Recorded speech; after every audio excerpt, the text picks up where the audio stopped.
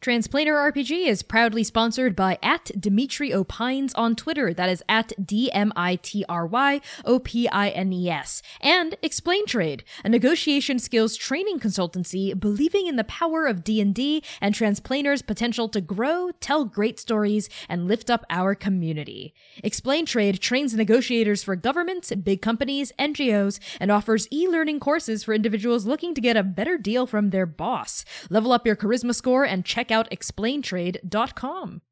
We are also so excited to share the good word of Hero Forge. Hero Forge is an online character design application for you to create, customize, and order tabletop miniatures that represent your D&D character. Hero Forge offers a genre-spanning library of thousands of parts, sliders, customization options, and color design tools, 3D asset bundles for online play, token makers for virtual tabletops, and much, much more. So go to heroforge.com today and make your very own tabletop miniature.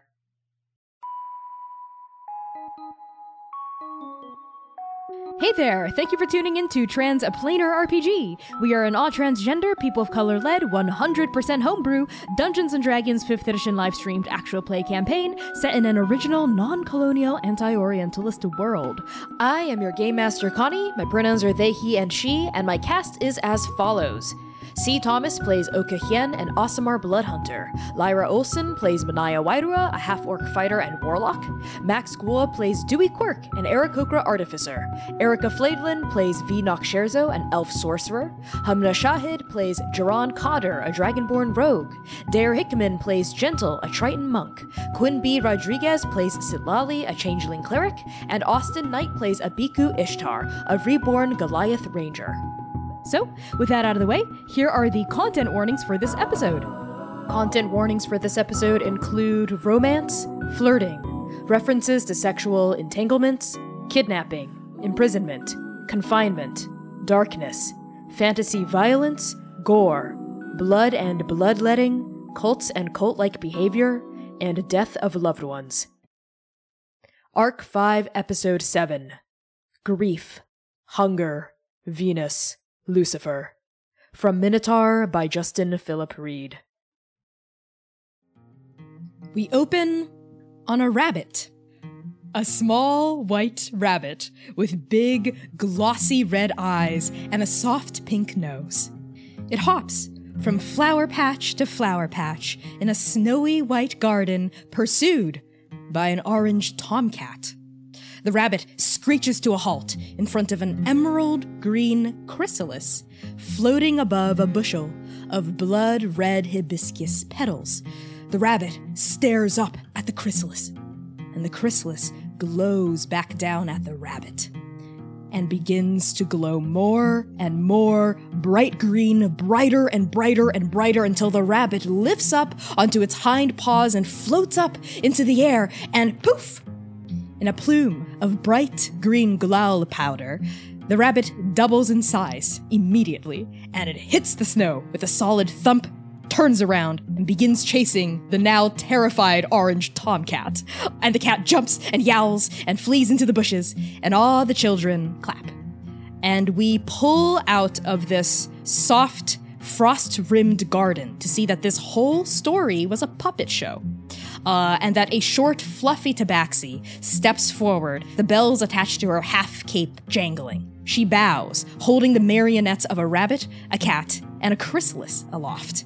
And her audience, mostly parents with their children standing behind a rope enclosure, continue to clap, delighted with the story.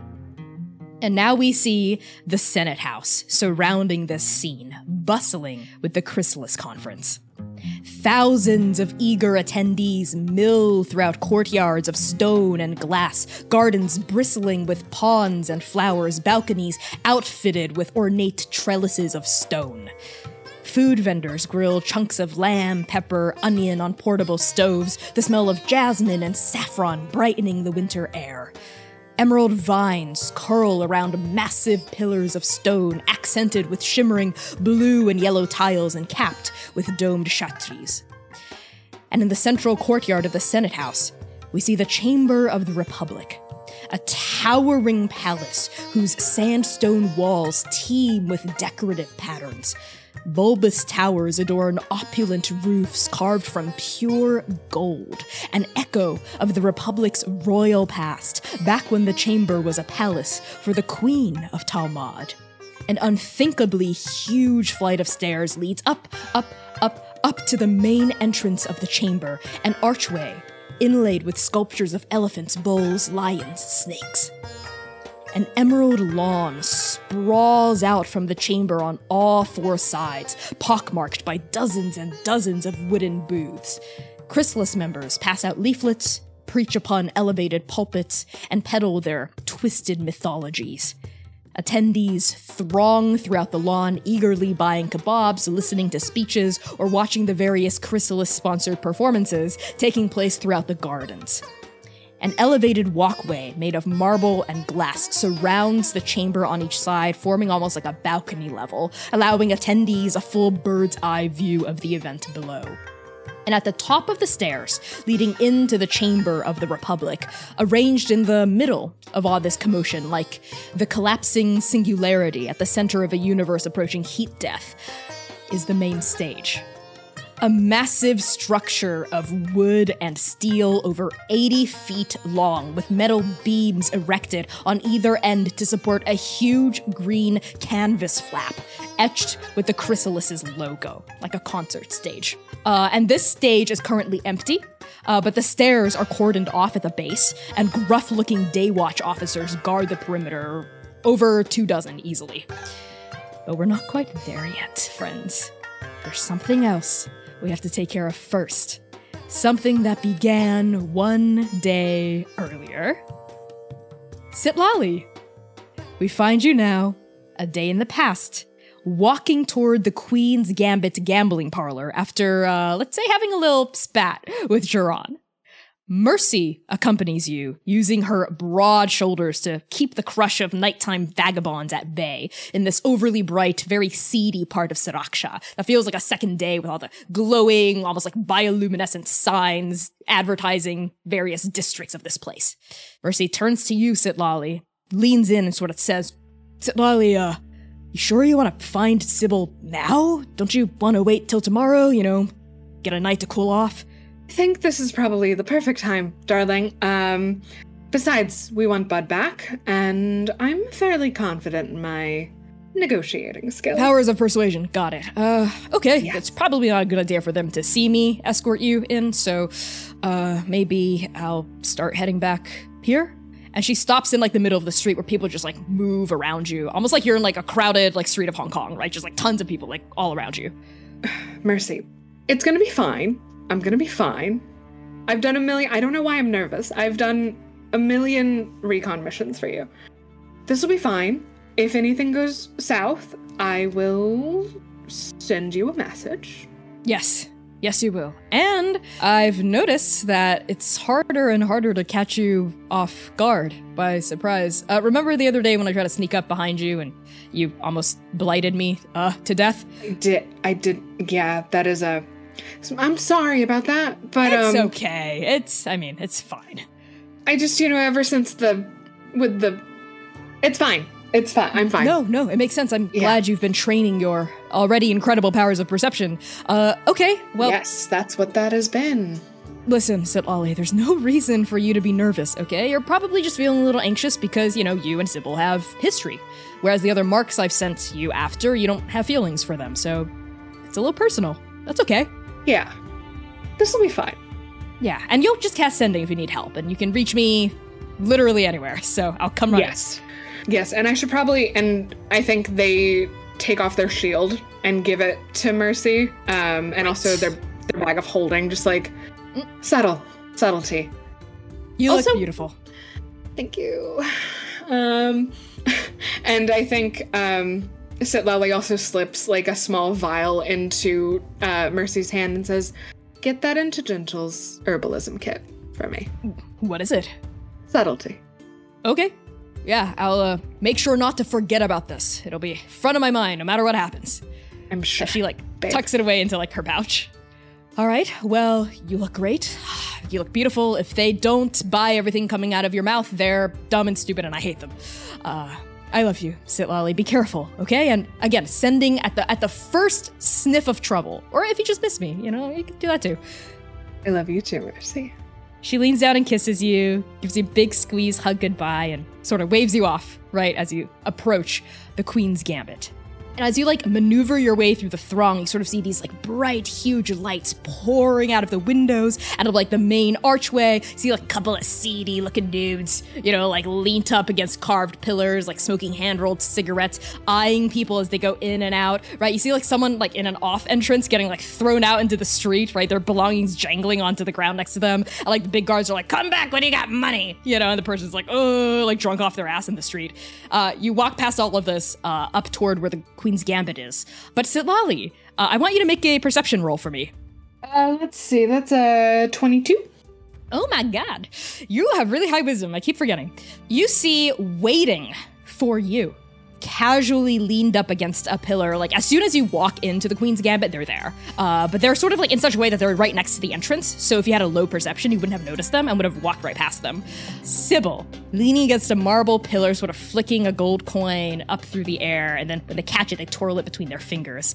This Fire Genasi tiefling, again, right, with this dark blood red skin that turns sort of black and charred at their forearms and hands. And their horns sort of go up and rake back, made of pure obsidian with cracks through them that sort of casually vent steam, right? And glow kind of a magmatic red. And when they turn to look at you as you walk through, you see that their eyes are pure gold. No scleras, no irises, just pure, unwashed gold, right? And they got this light leather armor on, and fanged smile curls around their lips as they see you, and they push off the pillar. Sitlali. Sybil. Little birdie told me that you were in town. Oh, really? Mm-hmm. Well, I do owe you a drink. That you do. And I figure you might have a few other things to discuss, given the party you're traveling with, no? Or two. But the night is young, no? The night is young.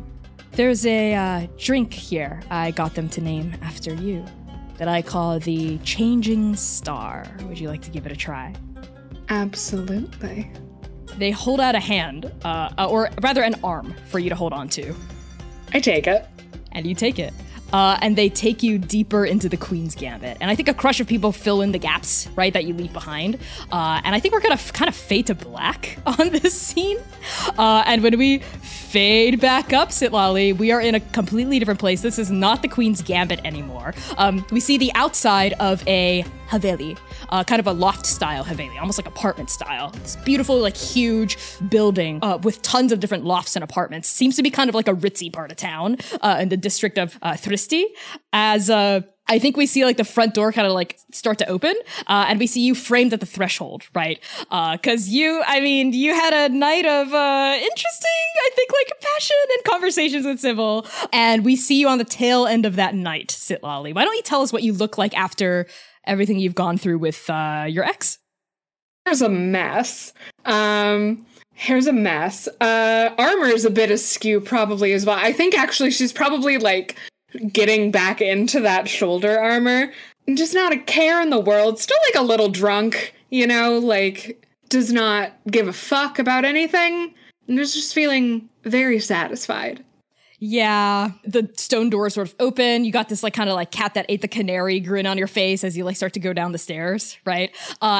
Sybil, this is a nice ass part of the district of Thristi. It's sort of oh yeah, this isn't my apartment, my brownstone, up in Brooklyn or whatever. It's kind of ritzy. You come down, and as you do, make me another perception check.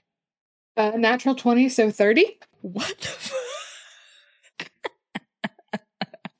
This is the second time Sitlali perceives that they're a character in a game being piloted. Second time. Just kidding. Yeah, you see her instantly. As soon as you step out of the threshold, your eyes catch on the tiefling, not Sybil, Grace. Sort of standing at the bottom of the stairs. She's sort of looking around, smiling at people who pass, wearing these bright green chrysalis robes. And as you come out, she waves. Joy, hello. Hello, Grace. Hi, what are you how doing are out you? so late? Oh, out and about. Oh, well, I actually wanted to find you. and talk to you about something, if you don't mind. I know it is quite late / early, depending on your perception of time. Uh-huh. Do you have a minute? Can I insight check her? Yes. What exactly are you trying to find out about what she's up to? I'm trying to see if she wants to get laid. Let's see. So that's a 21. 21. She does not want to get laid right now because she has recently gotten laid. I see. Real, recognize, real. Yes. Okay. Yes. You notice that like some of her hair is like also a little askew. Like her robe's a little off the shoulder. So Lally, I think, gives her like an appraising look and it's just kind of like, okay, fair enough.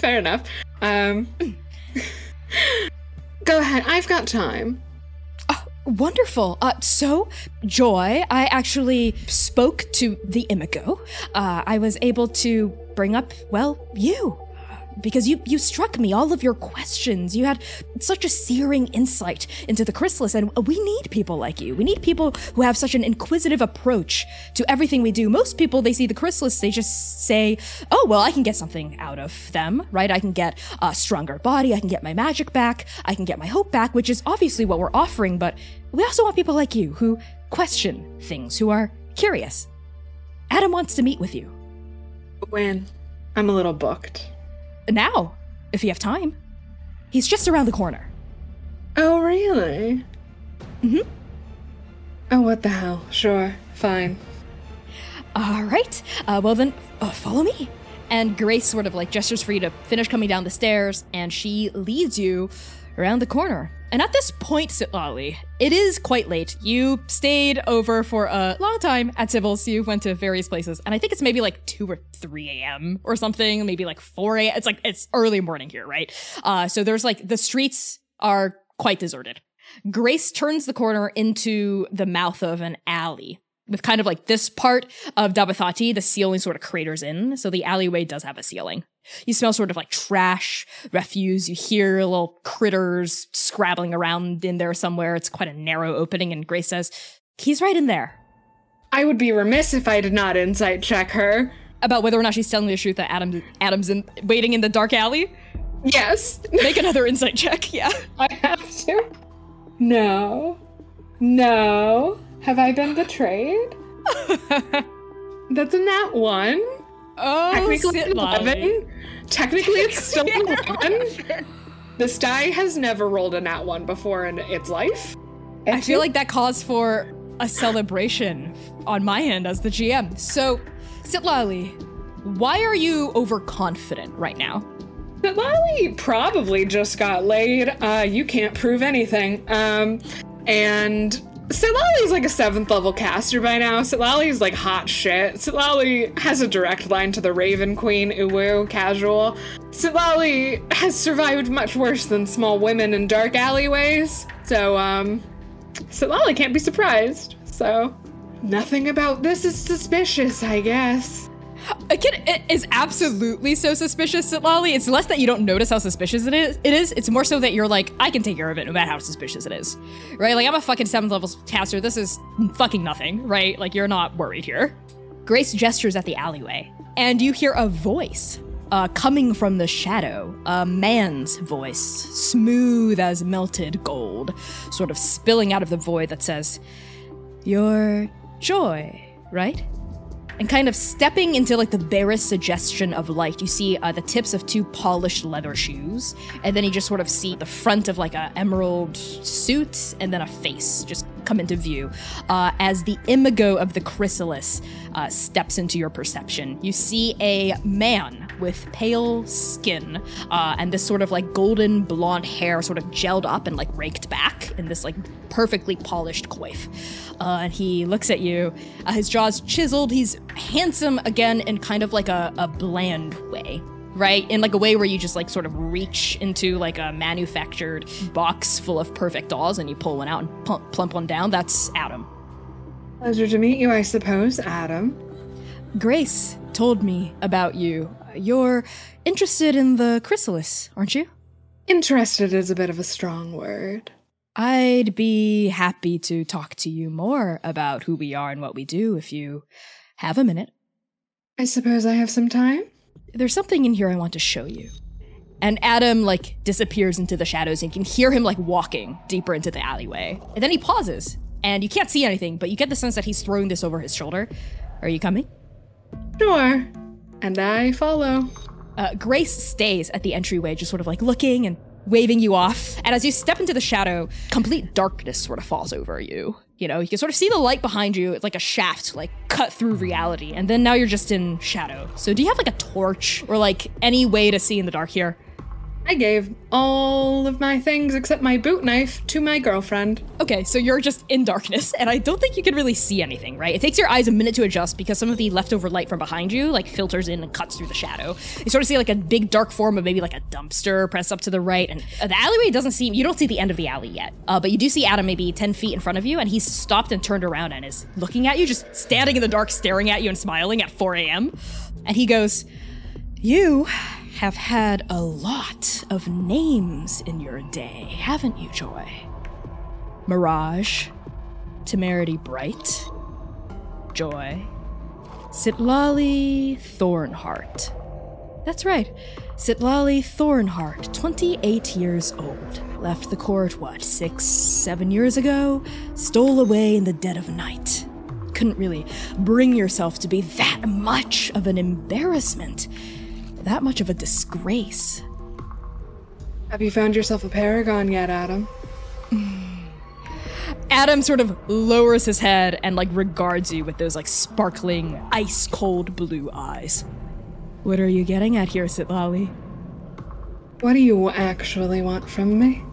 What I actually want from you is quite simple, really. And Adam sort of, like, turns and looks at the wall. Just this grimy alley wall. Nothing remarkable about it, just stone. And he sort of, like, almost gently, almost like intimately, like, caresses a hand over it. And make an Arcana check. 27. You feel the weave ripple. He's casting some sort of spell, or he's activating some sort of hidden trigger or something. It doesn't feel malicious.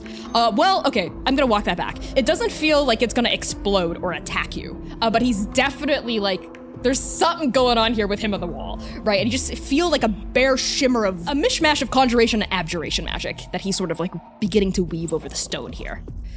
What I want from you, Sitlali, is quite simple. You see, I know all about the skeletons in your closet. The people you've abandoned. The lovers you've left for dead. I don't know what you're talking about. I recognize one of my own ilk. They seem to be drawn to me like flies to honey. You're a liar. You're a fake. And he finishes whatever he was doing to the wall and lowers his hand. And the wall doesn't seem to have physically changed at all. If anything, there's just like a slight shimmer along the wall directly to your right that seems to, like, vibrate all the way down, like, through the brick. He lowers his hand, looks at you. He actually takes a step forward, like, toward you in the dark. You're nothing. Nothing but a shadow. I think Sitlali closes the distance between them. Before you do or say anything else, you rise to meet Adam's challenge, right? And you close, and I think that at this point you're, like, chest to chest. Like, he's, like, looking down at you, right? You can smell some sort of, like, spiced, like, deeply scented cologne, like, coming off of him, and he cocks his head to the side and regards you, and he raises the same hand he used to touch the wall, like, up to your cheek and, like, cups it. Looks down at you and almost gently says, "You're a moon." Do you know what a moon is, Sitlali?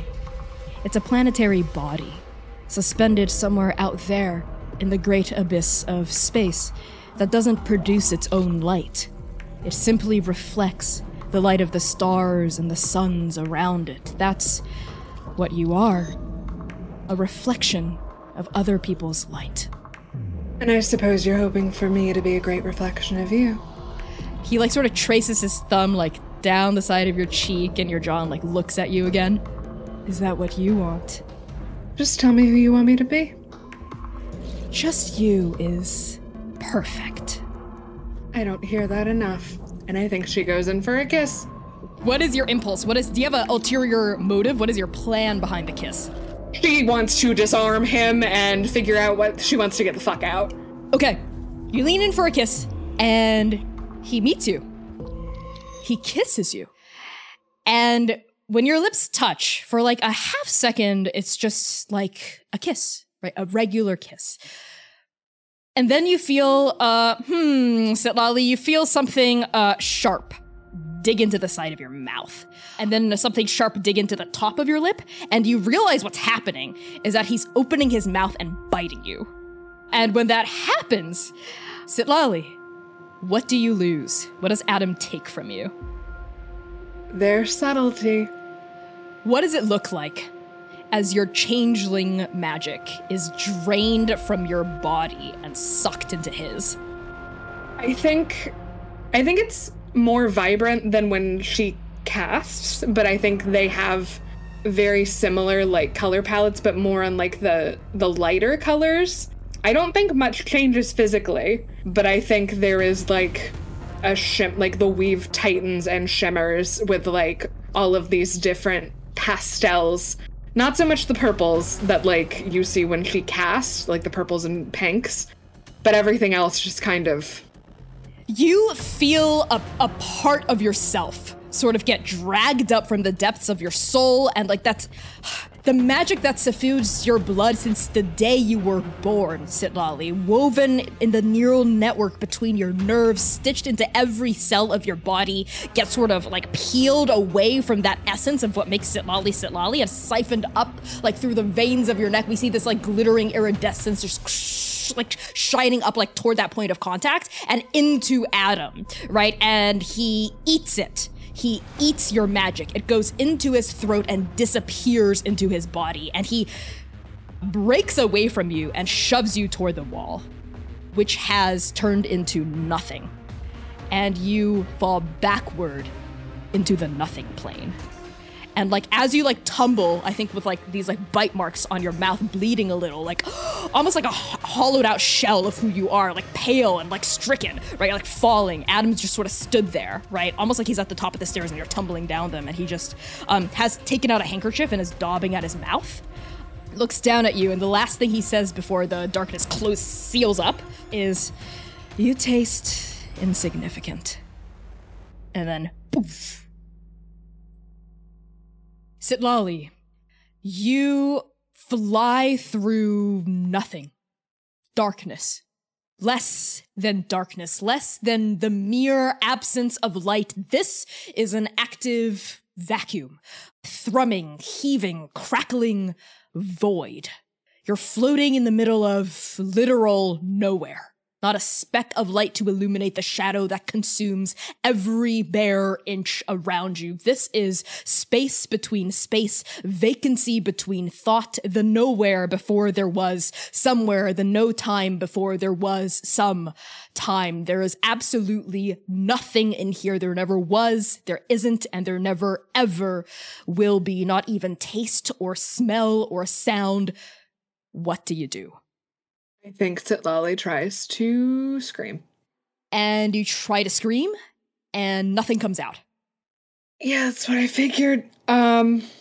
Between, like, getting to Dr. Eluso's and now, I think they had taken the feather from the Raven Queen that is their focus, and sewn it into their dress because it's subtler and safer.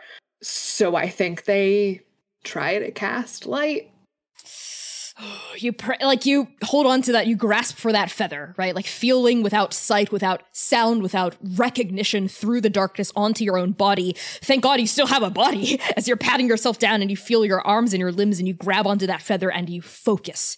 And you try to pull on the weave, but it's like fingers grasping through air. There's no weave here, Sitlali, to pull on.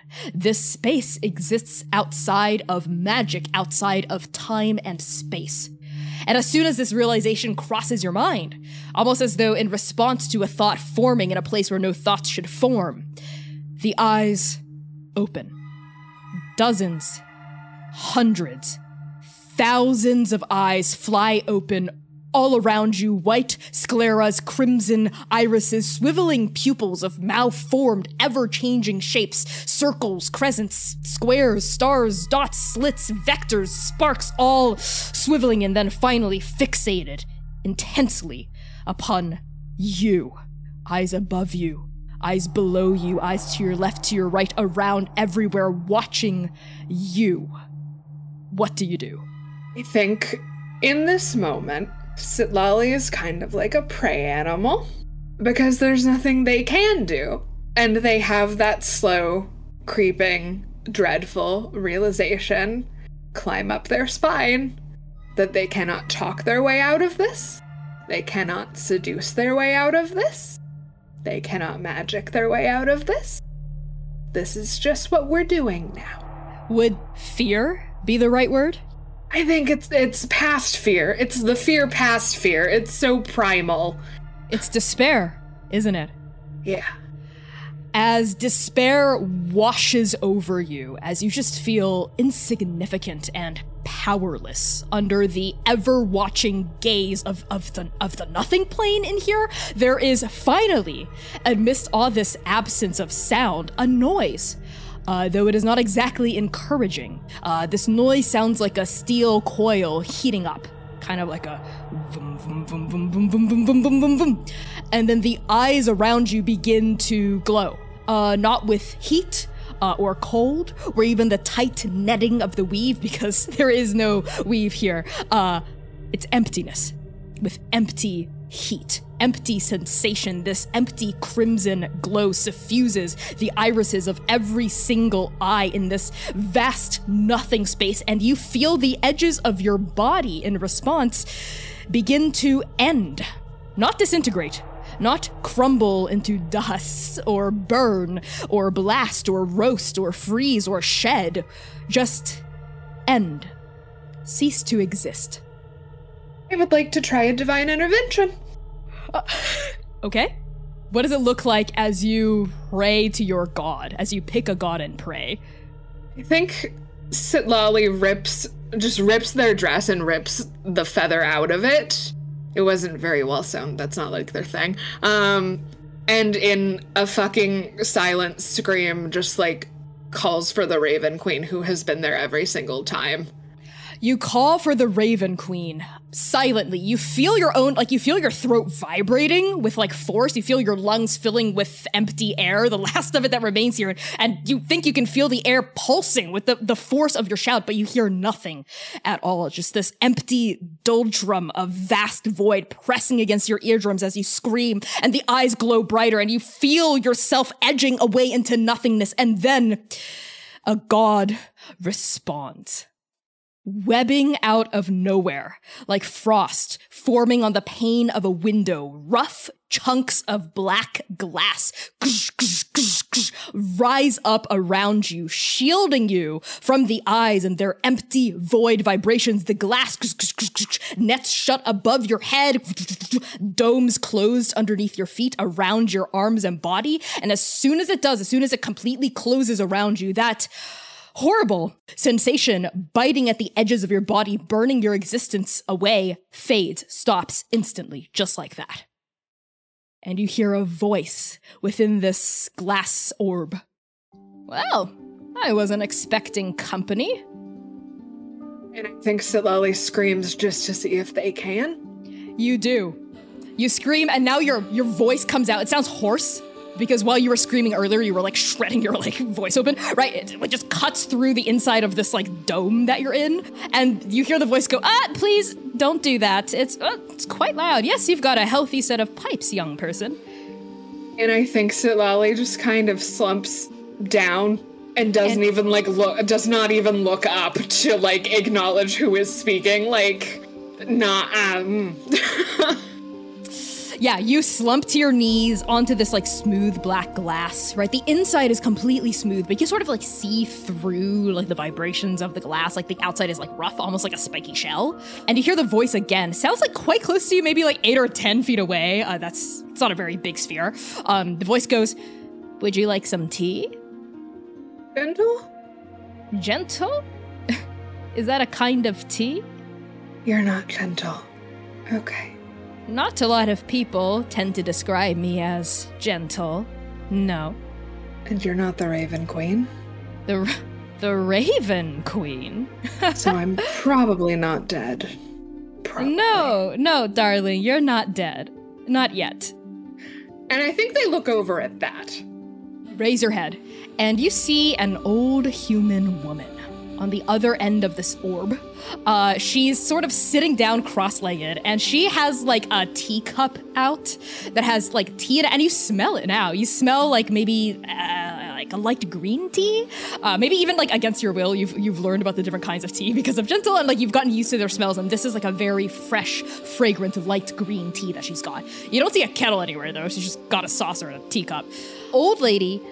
Gray white hair threaded back into a very practical bun. This like padded cloth leather armor on, but she doesn't look like an adventurer. She doesn't have any visible weapons on her at all. She just looks like a regular old woman, right? With these like leg and arm wraps, and looks up at you. And you recognize her based on Oka's description. You're her.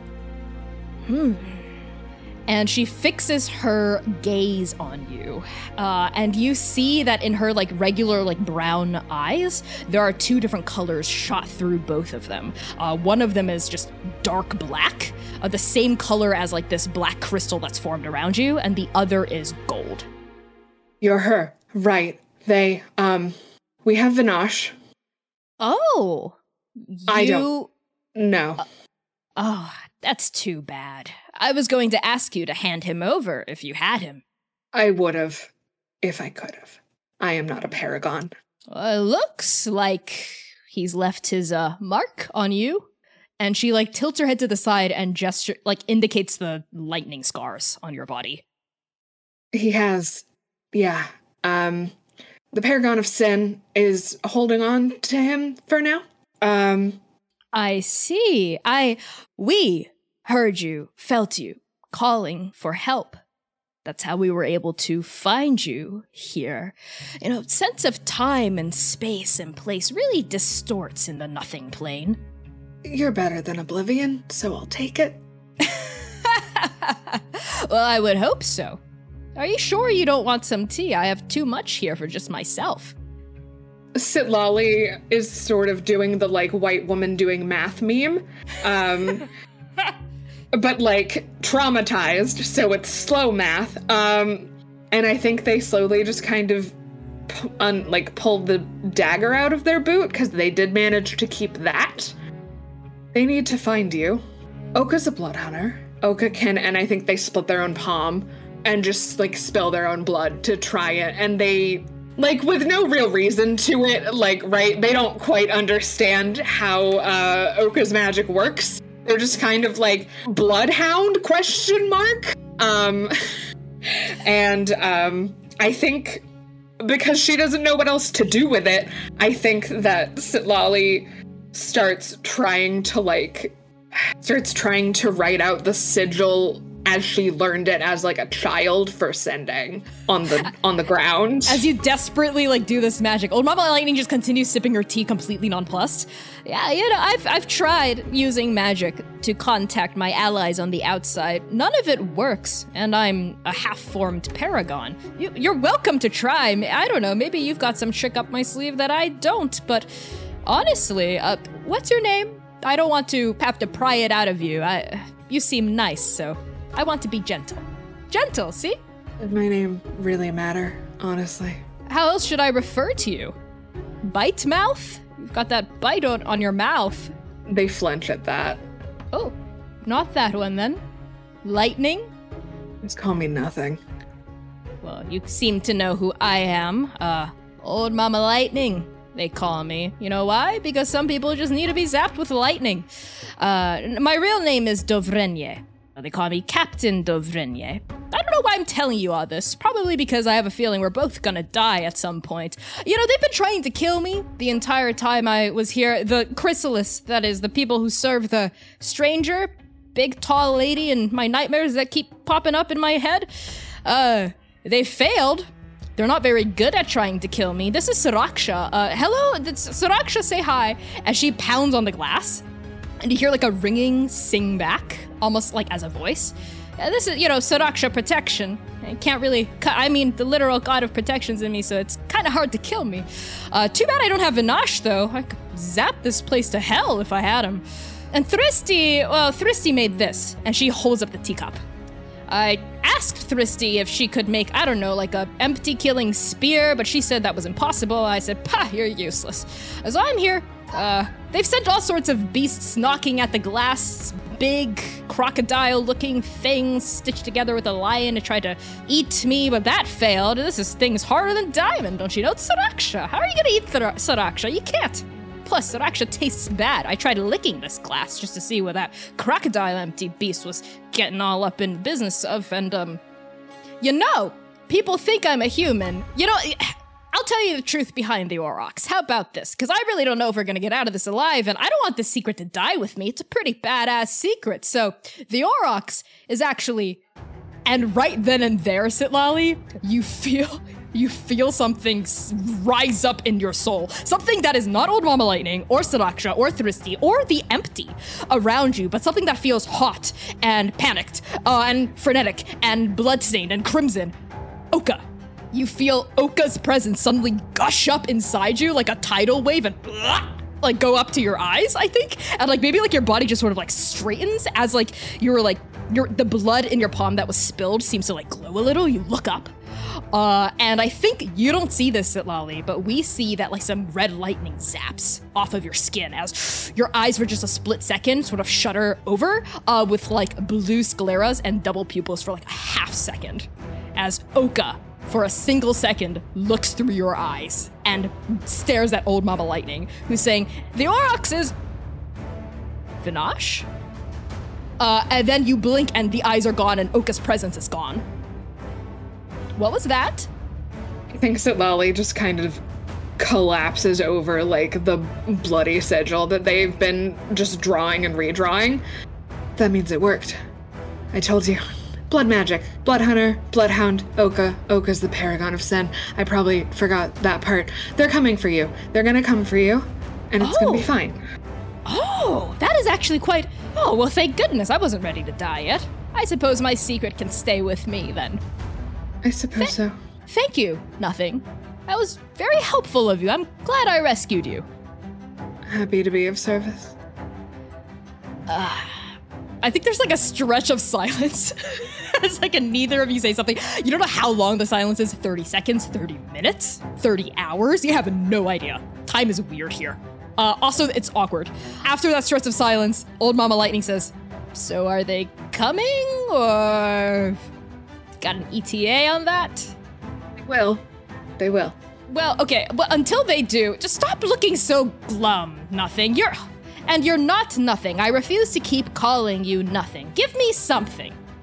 Even if it's not your real name, I don't care. People call me Old Mama Lightning. Some people think that's my real name. And I say, you're a dunce if you think that. I suppose something works just as well. Okay, then something. Let's pass the time here. What do you like to play? You like chess? You like mahjong? You like dice? You like role-playing games? And Sitlali is just kind of like staring out for like past Saraksha, like at, at the void. Yeah. Just being like, I don't know how to have a human conversation right now. Careful, darling. Something. Don't look out into the void too hard. If you do, it looks back.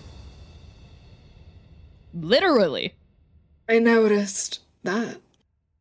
Look at me. Tell me about your favorite flavor of tea. I'm not very good at tea. Gentle's good at tea. Okay, is Gentle a person or a dog? Yes. Who is Gentle? What is this Gentle? Gentle's one of my favorite people in Andake. That's a funny name. Are they gentle? Yes. Oh, tell me about Gentle then. How about that? Tell me about your best friend Gentle. Best friend is a loaded term. Why? People are complicated and I don't do well with them. I pretend to very well. Are you an actor? I'm a patron of the arts. I like actors. Con artist is more accurate. Con artiste! I see. What's your gift of choice? Marked tarot deck. Oh, that's a good one. You peddle fortunes to poor folk who just want a little bit of hope or a little bit of reassurance that they're on the right path. Is that so bad? Sometimes I give them the real thing. Why? If they deserve it. Oh, are you a good judge of character? Probably not.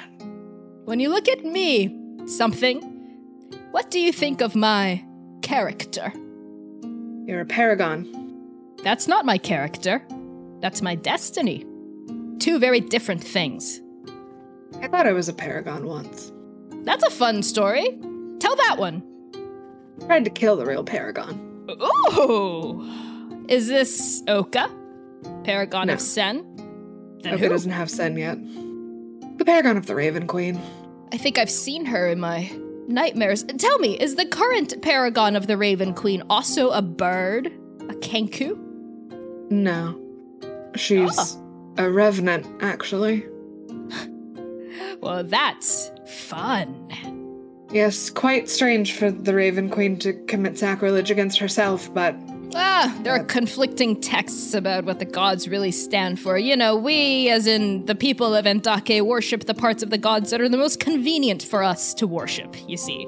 The parts of the Raven Queen that say to sanctify life, and that death is a natural part of life, but don't carry it out before it's time to die, which is why, no murder.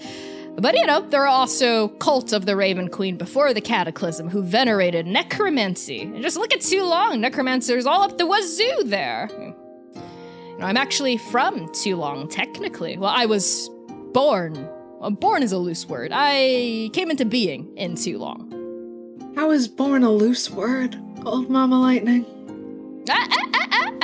I've said too much. Now you tell me something about yourself, something. I've told you some things about me already. Tell that story. All right, okay. I guess it's been 100 years of me just carrying the secret of my tragic, yet very colorful backstory around. I suppose I'll share my song with you, something. You see, it all began when... Hold on. Don't move. Something's coming. Not you. Something else. And old Mama Lightning, freezes and raises a finger and, looks around, And she closes her eyes and places both palms on either, smooth edge of Saraksha's dome. And her eyes fly back open. And you see that the gold and the black shards in her eyes are, glowing very bright. And when she talks again, it's with, a triple layered voice. Her own and Saraksha's and Thristy's layered in. And she just goes, "They're here! Run!" And she shoves forward with her palms. And you hear a cracking noise as old Mama Lightning cracks Saraksha open, but causes a wall of black glass to sort of shutter like stalactites, teeth of some huge animal, obsidian darts just forming almost a thick wall between the two of you. Just in time, as you see a bright light beyond Saraksha rip and tear open in the nothing, and you feel just beyond the thick pane of glass of Saraksha the weave. You suddenly can feel magic again, just sort of filtering through this light as you and old Mama Lightning are pulled out of the nothing plane and deposited back into the now, back in the present. Let's say 30 minutes in now time before this occurs. You're gonna cut to Gentle. I think that I am probably trying to just, not a perimeter check per se, but walking around a decent amount just to get a vibe on different areas, see if there's any interesting different talking points. Mostly so I totally can just know what's going on. I think you're with Mercy. The two of you are pretending to be attendees. You're threading your way through the various booths. Mercy is, oh yes, this is interesting. I'm totally into all of this stuff that's going on here, kind of loud, as you're striding through the crowd. You see tons of booths everywhere, just manned by Chrysalis members, right? Covering all sorts of topics. You see a booth with a big sign that says Anecdotes of Hope, where there's various Chrysalis members sharing their stories of how the Chrysalis saved them. It's like a mini stage area where there's a little groups of attendees on the lawn listening with their kids, right? And then you see another booth that's a people's history of the Chrysalis, just talking about the history of, their founder, the Imago, the organizational structure. It looks kind of like a pyramid.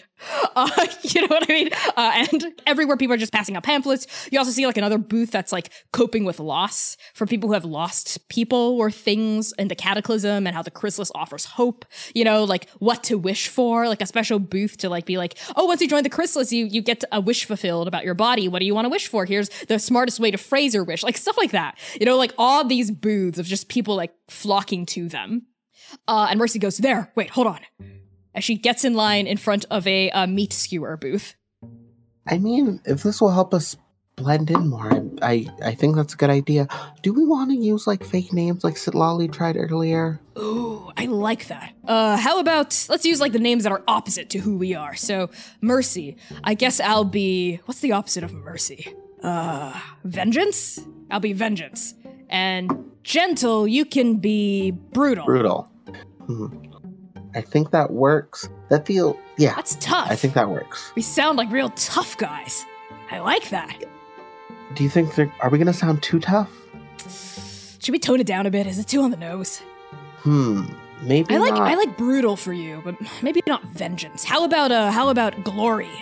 Glory is good. I like Glory. For me. Yeah, that's a good one, right?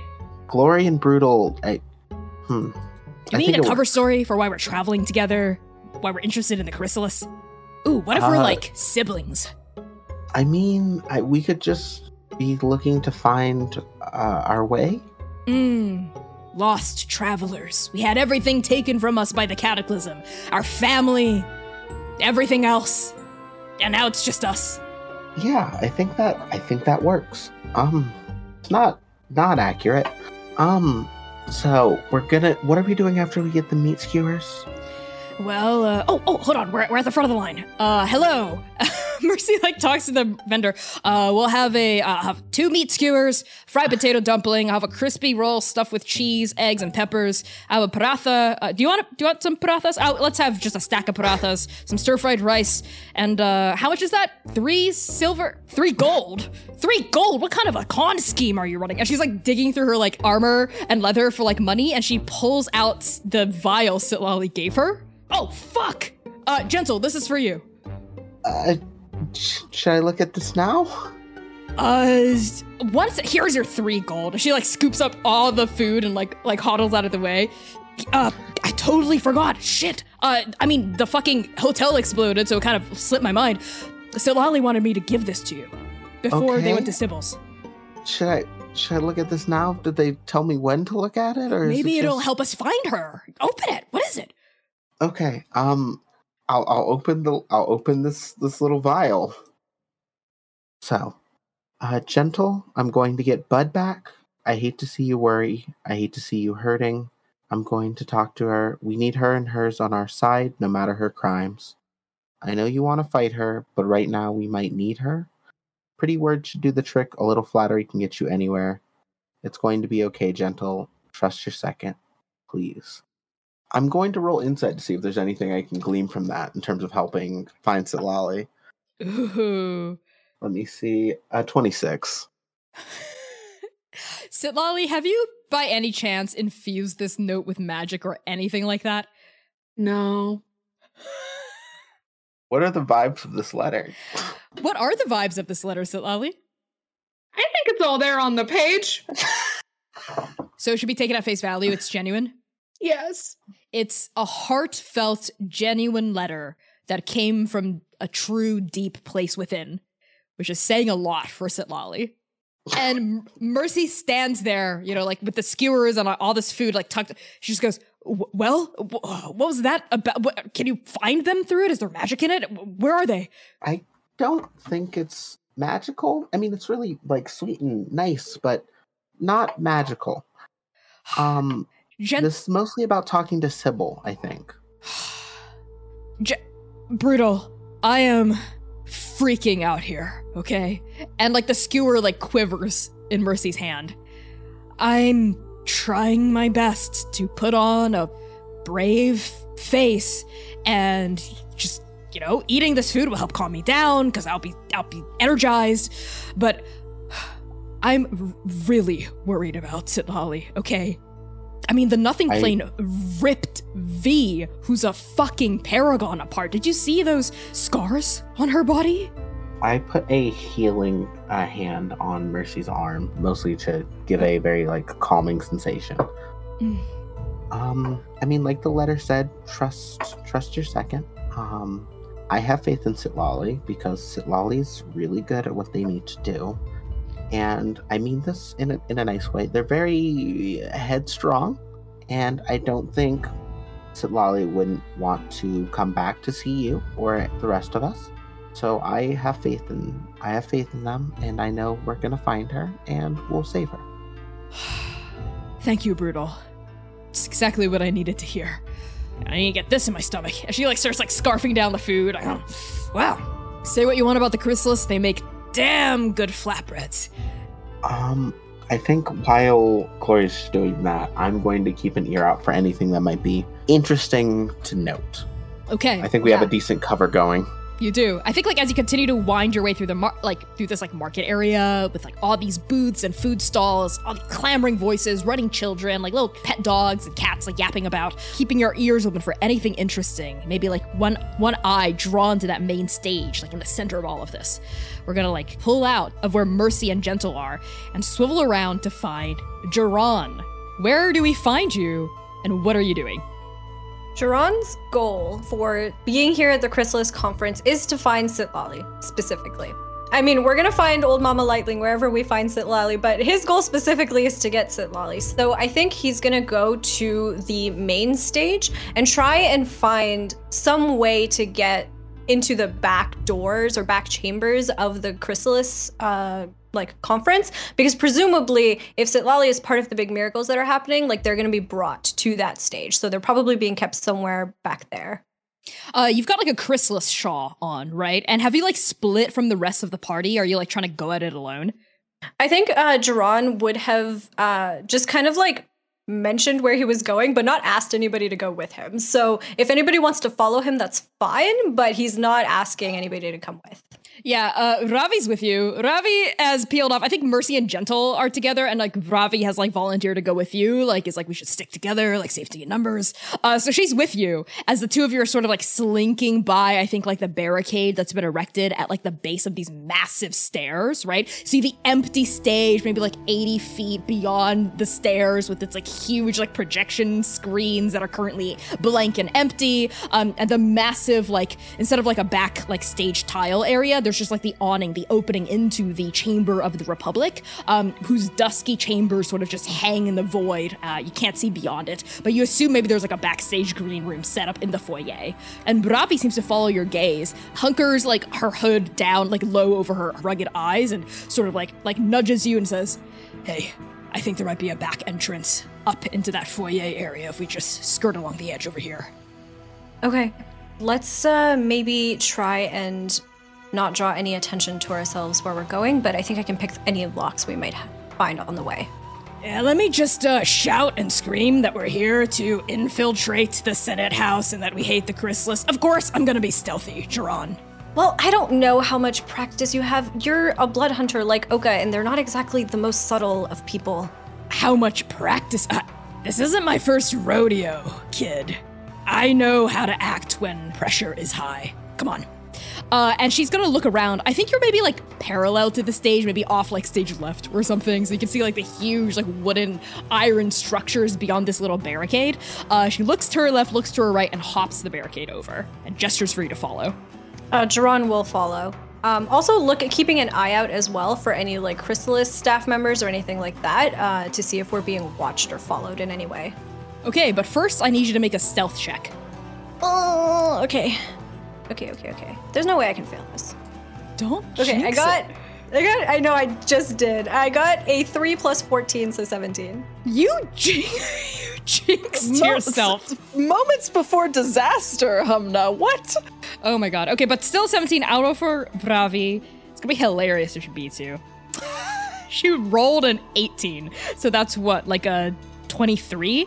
Yeah, so she's also she's folded herself, I think, against the marble pillars that hold up the Chamber of the Republic. And she's looking at you. How are you you're also stealthy, but not as stealthy as her. How are you sticking out a little? Oh my god, just after I Loki and like questioned her ability to be stealthy, dear lord. So Duran is going to, I think the way that Duran, I think right now, because of everything that has happened, like Duran has woken up from this nightmare, like stabbed Oka a little bit, is extremely concerned about Sitlali. I think all of this is kind of making it so that he's a little bit distracted, right? And so he's not able to maybe like conceal himself as well as he normally would. So I think the way that Duran sticks out a little bit is that they are kind of like over exaggerating their movements a little bit. You know, like they're being like a little bit too slow in the way that they're moving and like trying a little too hard to look natural and like blending in. Oh my god, you're like creeping. You're creeping next to Ravi. Ravi stares at you as her back is folded against a marble pillar and just says, "What the hell are you doing? You look like a praying mantis." It's a bug, right? The Chrysalis, they like bugs. Stop that. And she slaps you kind of hard, like on your like raised like wrist. Just act natural. No. Aren't you a rogue? Hey. And you're insulting Yes, I my am. ability to stealth. Come on. Don't let your nerves get the better of you, kid. Okay. Oh, you reek of naivete. And she's just gonna sort of like sidle like along the side of the Senate House, right? And lead you as you're sort of like hidden in the shadow of like the broad, opulent awnings that sort of fan out on either side, leads you up like a smaller flight of stairs along the side of the Chamber of the Republic. So if you can imagine, if the Chamber of the Republic is kind of a rectangular building, like one of the bottom sides of the building is like where the huge flight of stairs are in the main entrance. So you're skirting along one of the longer horizontal sides, right? And there are like stairs that lead up those as well, but those are less heavily guarded, even though the entire thing is enclosed in a barricade, right? And there is a patrol of like day watch soldiers like whistling and like walking through the grass, right? So why don't you make a perception check for me to dodge the soldiers on your way into the chamber? Ooh, nat 20! We're making up for my awful stealth roll. You truly are. I think your ears sort of perk up as you hear like just like the trampling of grass underfoot, like leather boots, like coming around a corner like 50 feet behind you, right? Like you can hear a guard on patrol whistling a little bit, like this whistle cutting through the hubbub of like the crowd of the Chrysalis, just like moving between booths and whatnot, like drifting on the wind toward you. And Ravi doesn't seem to have noticed. What do you do? I think Duran panics and goes instinctively to one of the things that they know how to do, which is they're very good at mimicking other people's voices. So I think Duran is going to, just without even like thinking about it, like in a panic, it's going to shift into Adam's voice as best that he can and say, "Stop, turn around, and go the other way." Okay. Like- Okay. Like around the corner. Roll performance. I'm not good at performance. 15. Okay, you throw your voice, I think, over your shoulder, and you do like a workable job. I'm just gonna have the soldier like roll awareness, I guess. He rolled Wait. a 2. Okay, never mind. Yeah, you don't need whatever fancy feature you've got because this guy rolled a 2. Yeah, there's like a pause. You hear like the grass stop being trampled, and you hear a whistle go, "What? Inigo? Of course. Sorry. Where? Never mind." And you hear like the footsteps like recede like back around the corner again. And Ravi pauses. She's got like one step on like the stairs here, about to like go up into the chamber. She looks at you and goes, "Was that you?" Yes, I'm good at imitating people's voices. Whose voice was that? Someone high up in the Chrysalis. Come on, let's go.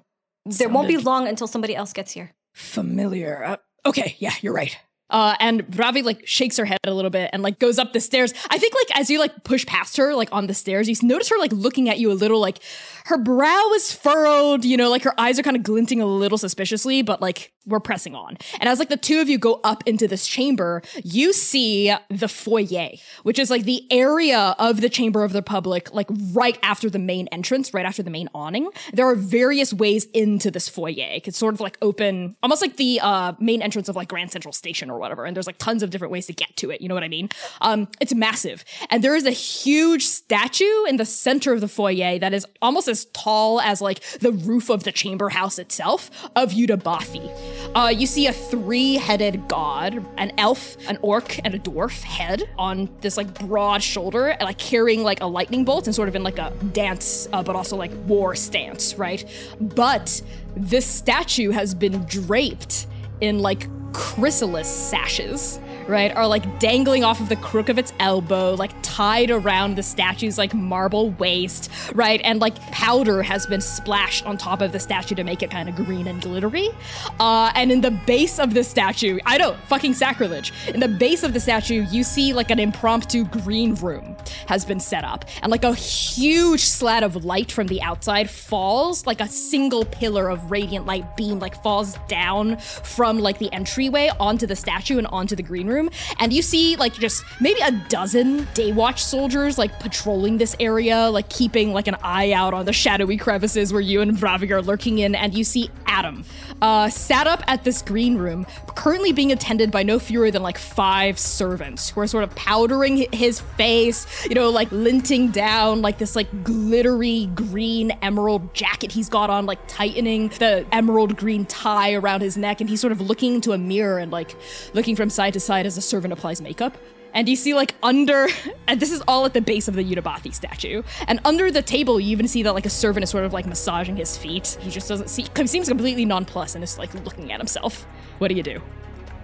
Ignoring whatever peacock show is going on there, Jiran is going to look around the room to see, is there any hint of Sitlali or Old Mama Lightning in this green room, or any indication of like, Jiran doesn't know how the weave works, but any indication of like a portal or an entrance to the Nothing Plane where we know that they're being kept? With your natural 20, not at all. And as you're lurking in the shadow, like next to a huge pillar, Ravi actually pulls you like behind the pillar and says, hey, careful, there's tons of guards here. Listen, kid, the Nothing Plane, which is where your friend and the Paragon of Yudabathi are, is not a physical location as we know it. Very likely that asshole over there, Adam, I think. I've only met the guy once or twice. He's probably got a way to contact the Nothing Plane or get to it. If there's a way into that area, it's probably on him. If it's another plane though, don't magic users do that? Go travel between planes? Maybe you could break in somehow.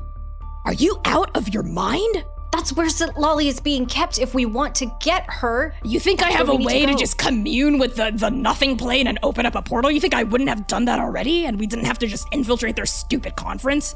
What do you need? What do you need to get there? It's not on me, it's on that prick. And listen, we can't just go up to him and ask, okay? These cult members are masters of manipulation. That's what they do. They lie to you, they sell you pretty stories of salvation or whatever the fuck ever, all to manipulate you. Okay, fine, but if anything goes south, if it looks like we are losing our grip on what's happening here, it's worth a shot. Shit. And like, she pulls you even like more flush against the pillar. And you notice that like all the servants begin to like move away from Adam as he stands. Servants like slip on his like leather shoes, you know, and he turns and begins to stride out onto the stage. Fuck. Okay, that's okay. We have a good view on him here, right behind him. Looking on Adam's person, does it seem like he has anything unusual like on him other than his very gaudy outfit? With your nat 20 perception, no. No? He just looks like a dude with a suit on. Oh, is he gonna open up? Okay. All right. And on that, I think Adam begins to stride off toward the stage, and we're gonna cut to someone else. I think that Oka is still up on the balcony, and depending on how many people are up there and how many good hiding places there are, I think they've just kind of been shrugging on and off this invisibility, like pulling it on and off like their own kind of cloak, hiding from everyone. And they have like paced around the entire circumference of the Senate House now, like probably several times, trying to find the best vantage point to the stage, this like direct line where they can't be seen, but also can have like a good line of sight. And I think as they're walking, they are listening, but not to necessarily the world around them. For the first time in a really, really long time, they have a soul that's put together, and they have a god residing in that soul. And they've seen V and Rev and their mother, father, and even Vaska talk about talking to the gods in their souls, but Oka's never been able to do that. but they've never really been able to try, I think, because their soul was shattered apart. But now that they have a complete soul, I think these are like the thoughts that are like percolating in their head as they keep playing over and over, seeing through Sitlali's eyes for that brief moment, seeing Old Mama Lightning, seeing Siraksha and Thristi. And I think there's like this moment that Oka like kind of finds this like quiet spot by themselves up on this balcony that they're going to just kind of like plunge down into their soul and stir up some of that old familiar rage. And as that rage rises up to meet you, like plumes of red dust just swirling frenetically in the desert, with little sparks of lightning coming off of it, you hear Vinash's voice, clear as thunder, as clear as you've ever heard it, ring through your body, mind, and soul, whisper in a growl. Siraksha, Thristi, I can feel them. They're here, but they're not here. And I think compared to it, Oka's voice is a lot smaller than they want it to be. Can we get to them?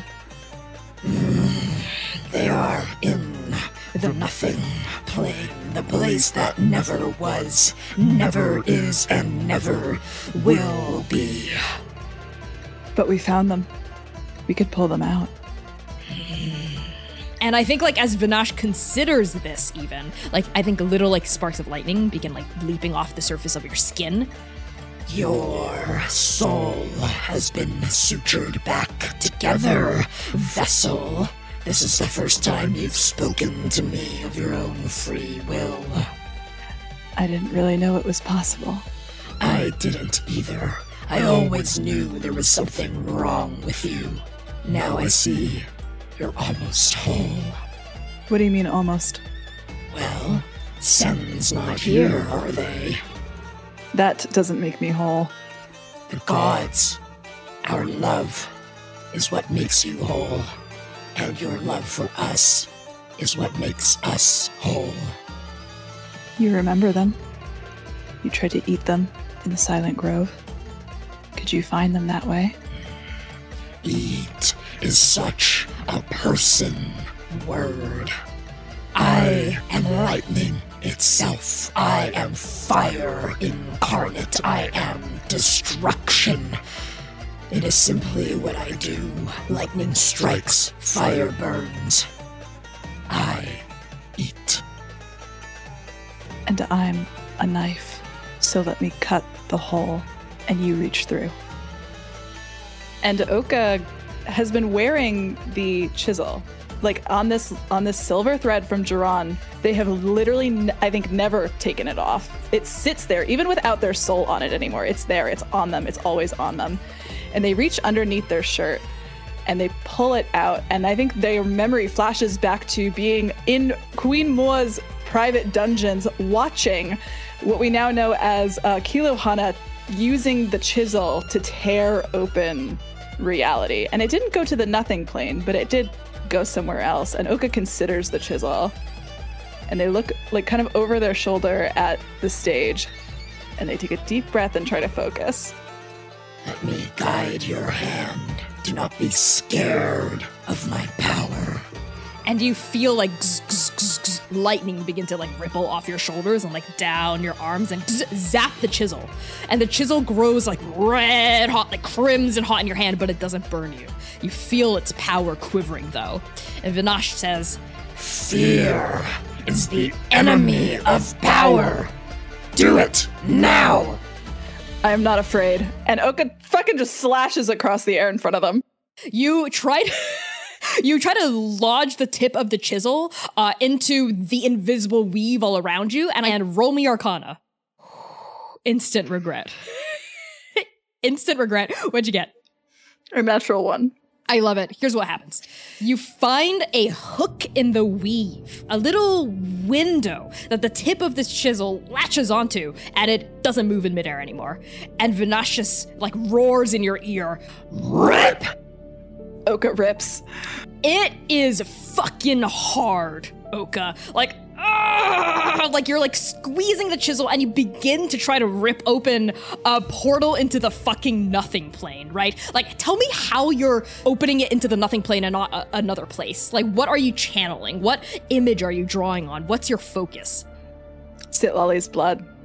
Because Oka's never been to the nothing plane, but they do know Sitlali, and they can feel literally the moment that they were fighting with Vanash while Vanash was sucking the life out of Sitlali, and they can smell her blood like in their nose, and it like almost recently spilled somehow, right? Like that it's there, and they're just kind of like frenetically attached to it, and that's the moment that they're hooking onto and pulling on, and sheer force of fucking will pulling the world apart.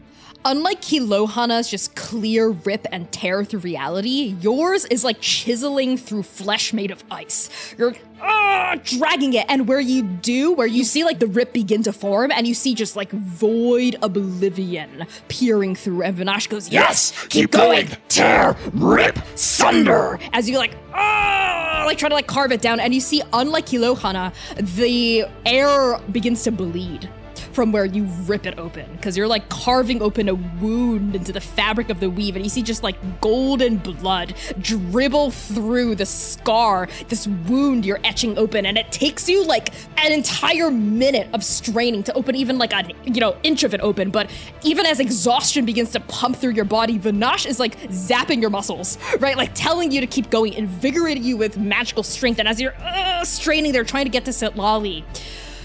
Jiran and Gentle and Oka, in your different places all across the conference, you all see the light around you, because it's like mid-afternoon at this point, or like early afternoon, just dim. In one fell swoop, all the light is like sucked out of the Senate House. And people who are chittering and talking like suddenly grow quiet, and they're like murmuring like, what's going on? Like the light is completely gone, but it's almost like lights going down before a show. And Oka, maybe you're like distracted for like half a second, but Vanash goes, No! Keep going! We're close! And is like zapping you with more energy and like forcing your hand to go down. In the middle of this happening, we all see the stage light up. Or rather, the base of the stairs begin to light up with these spotlights coming out of nowhere, like boosh, boosh, boosh, boosh, boosh. And we all hear Adam's voice echoing throughout the conference from everywhere and nowhere at once as like the show begins. And his voice just sort of goes, Everyone, thank you so much for attending this conference, for hearing us out here in Dabathati. My name is Adam. I am the Imago of the Chrysalis, but I wasn't always. And then an illusion, a beautiful emerald illusion, like a statue carved out of green glass, like ribbons itself into existence at the base of the stairs, and we see Adam, like an illusory glass green form of Adam, right? And he sort of like stumbles up the stairs, looking lost, right? It's like very like interpretive, like he's like, like moving through the darkness and like holding his hands up and like looking and falling to his knees and crawling up the stairs and getting back up and continuing to go up. And Adam narrates as we see his story form. And as he does, we see the crowd begin to surge toward like the barricade, like approach the stage. Everyone's excited for like the main presentation to begin. And Adam's voice rings out and says, I, too, once was lost, shrouded in darkness, aimless, unsure of myself and my future. This was even before the cataclysm. I mean, how many of you can relate to this feeling of being directionless? And there's like people like murmuring in the crowd. A few people hold up their hands, like people shout out like, I have, like, yes, me, like people shouting, responding to this presentation. And then this glass Adam like stumbles to a halt at one of the landing points of the stairs, maybe halfway up, sort of like falls onto his hands and knees. And then the cataclysm happened. I thought I was already at my low point. But here I was, scraping the bottom of the barrel. I'm not proud to admit it, but I hit my lowest. And I know many of you out there have hit your lowest as well. Maybe you are at your lowest right now, but there is hope. I found the chrysalis.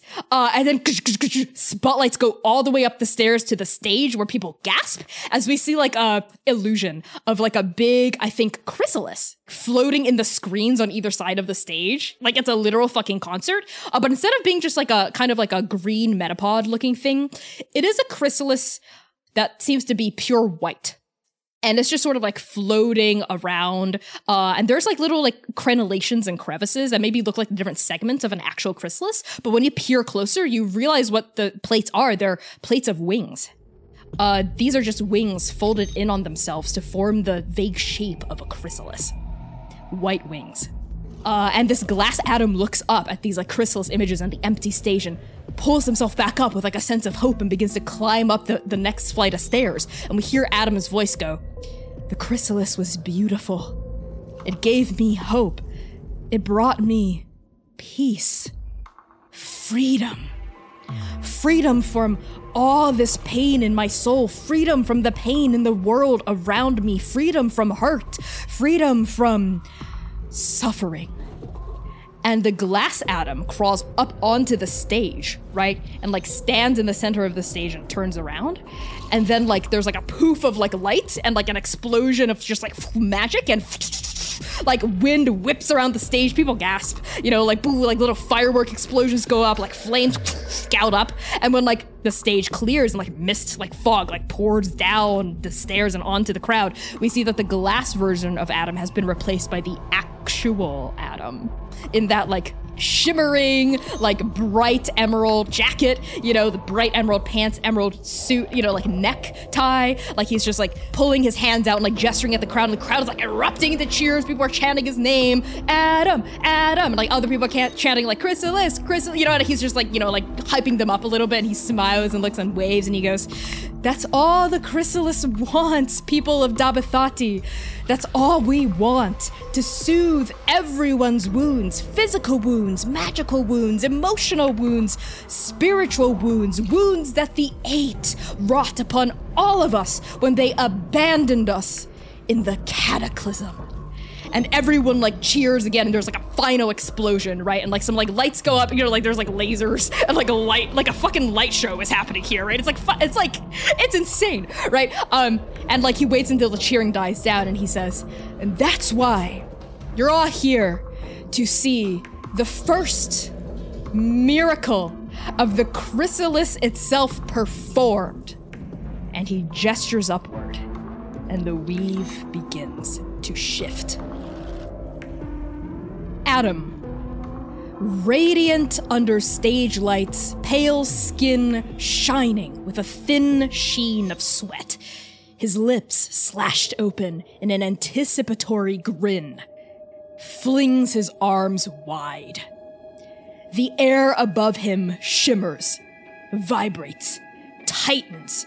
His jacket glimmers like an emerald shot through with starlight. And the crowd at the bottom of the stairs about 50 feet away is going rabid, screaming and chanting, pressing their bodies against the barricade, spittle flying through the air in rapturous praise and anticipation. And then, ripping open the weave above Adam's head, all of you see a horizontal line of darkness. A void black sneer leering through the fabric of reality, oozing a black miasma of empty nothingness into the now. And Sitlali, inside the nothing plane, wrapped up in crystals of black glass, you see a dazzling line of light rip open in front of you. And you feel the weave again. Dulled, of course, beyond Suraksha's protection, but there. The strings tense and frayed and tremulous, but there. And you hear a crack as Old Mama Lightning punches her hands up and causes a wall of spiky black glass to form and separate the two of you. And there's a shattering noise, actually, as your half of the orb kind of like breaks off from Old Mama Lightning's. And she sort of turns to you, and muffled voice through the void and through the black glass says, "Stay inside the glass. He wants me. I'm not putting you in danger, something."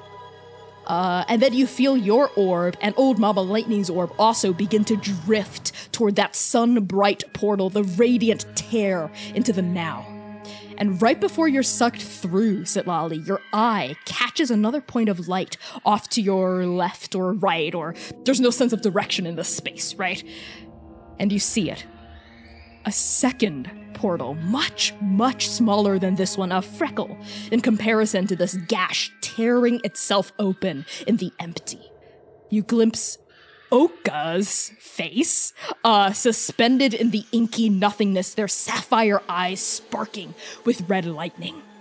And Sitlali, that's the last thing you see before you're dragged through this huge portal and into the now. And back on the stage, Adam flourishes his wrists like a conductor, and all of you see two large, rugged kind of spheres of black crystal, black glass, afloat out of this black rift and onto the stage on either side of Adam. And you see the darkened silhouette of Sitlali in one sphere, and the darkened silhouette of Old Mama Lightning in the other sphere on opposite directions of each other. And you also hear the crowd screaming, shrieking, losing their collective shit as this is happening. They think it's part of the show. They're excited for whatever's gonna happen next. They're anticipating it. They're chanting. They're pumping their fists through the air. And you all see Adam, arms splayed open like Andake's savior, smiling down at the shouting masses. And then he says, his voice projected loud magically for all to hear, "Let the miracle begin." Roll initiative. 23. Okay, Duran gets a 23. These Oka dice are no longer my friends. I rolled a natural 1. +4. 5 total. 24 for me. Ooh, 24 for Gentle. What about Sitlali? 23. Okay. I like that it's a 24, 23, 23, 1. So, Gentle, you are gonna go first. You see all of this that I just described happen, but I think you're like in the mix of the main crowd up against the barricade at the bottom of the stairs, right? Because that's where we left you last. And Mercy is right next to you, and she sees like these two orbs come out, like, and she sees like the dark form of Sitlali suspended in one, and you just see her face set, right? And she turns to you and she says, "Gentle, that's her. We have to go now."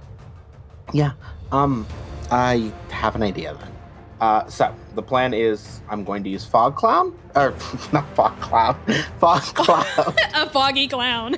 I'm going to use Fog Cloud on like center of the area we're in, and then just do my best to lift Mercy up, and just try to get us up and over everything.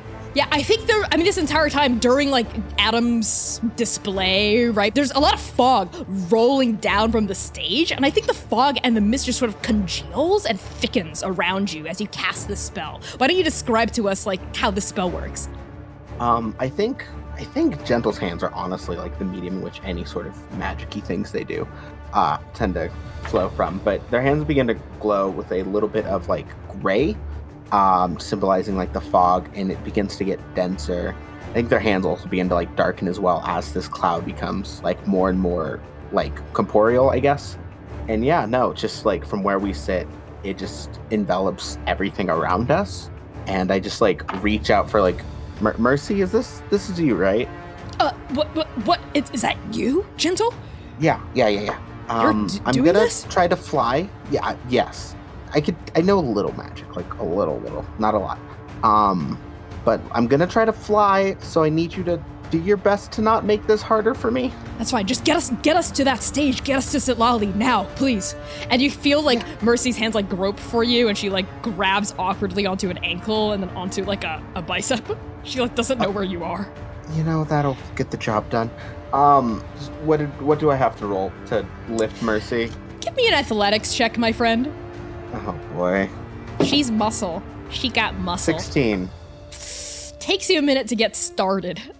So I think you're struggling to get out of the crush of people around you, and also to lift Mercy's like sheer muscular heft like off of the ground. It takes you a minute, right? Like a plane that's like struggling to take off a bit, and you float a little bit up. Like there's other grabbing hands. People around you are shouting. They think it's part of the show, right? They're like shouting and screaming. They're excited about the fog that's thickening, and eventually you like break free, I think, of like this sea of people around you, and you like crest up into the mist.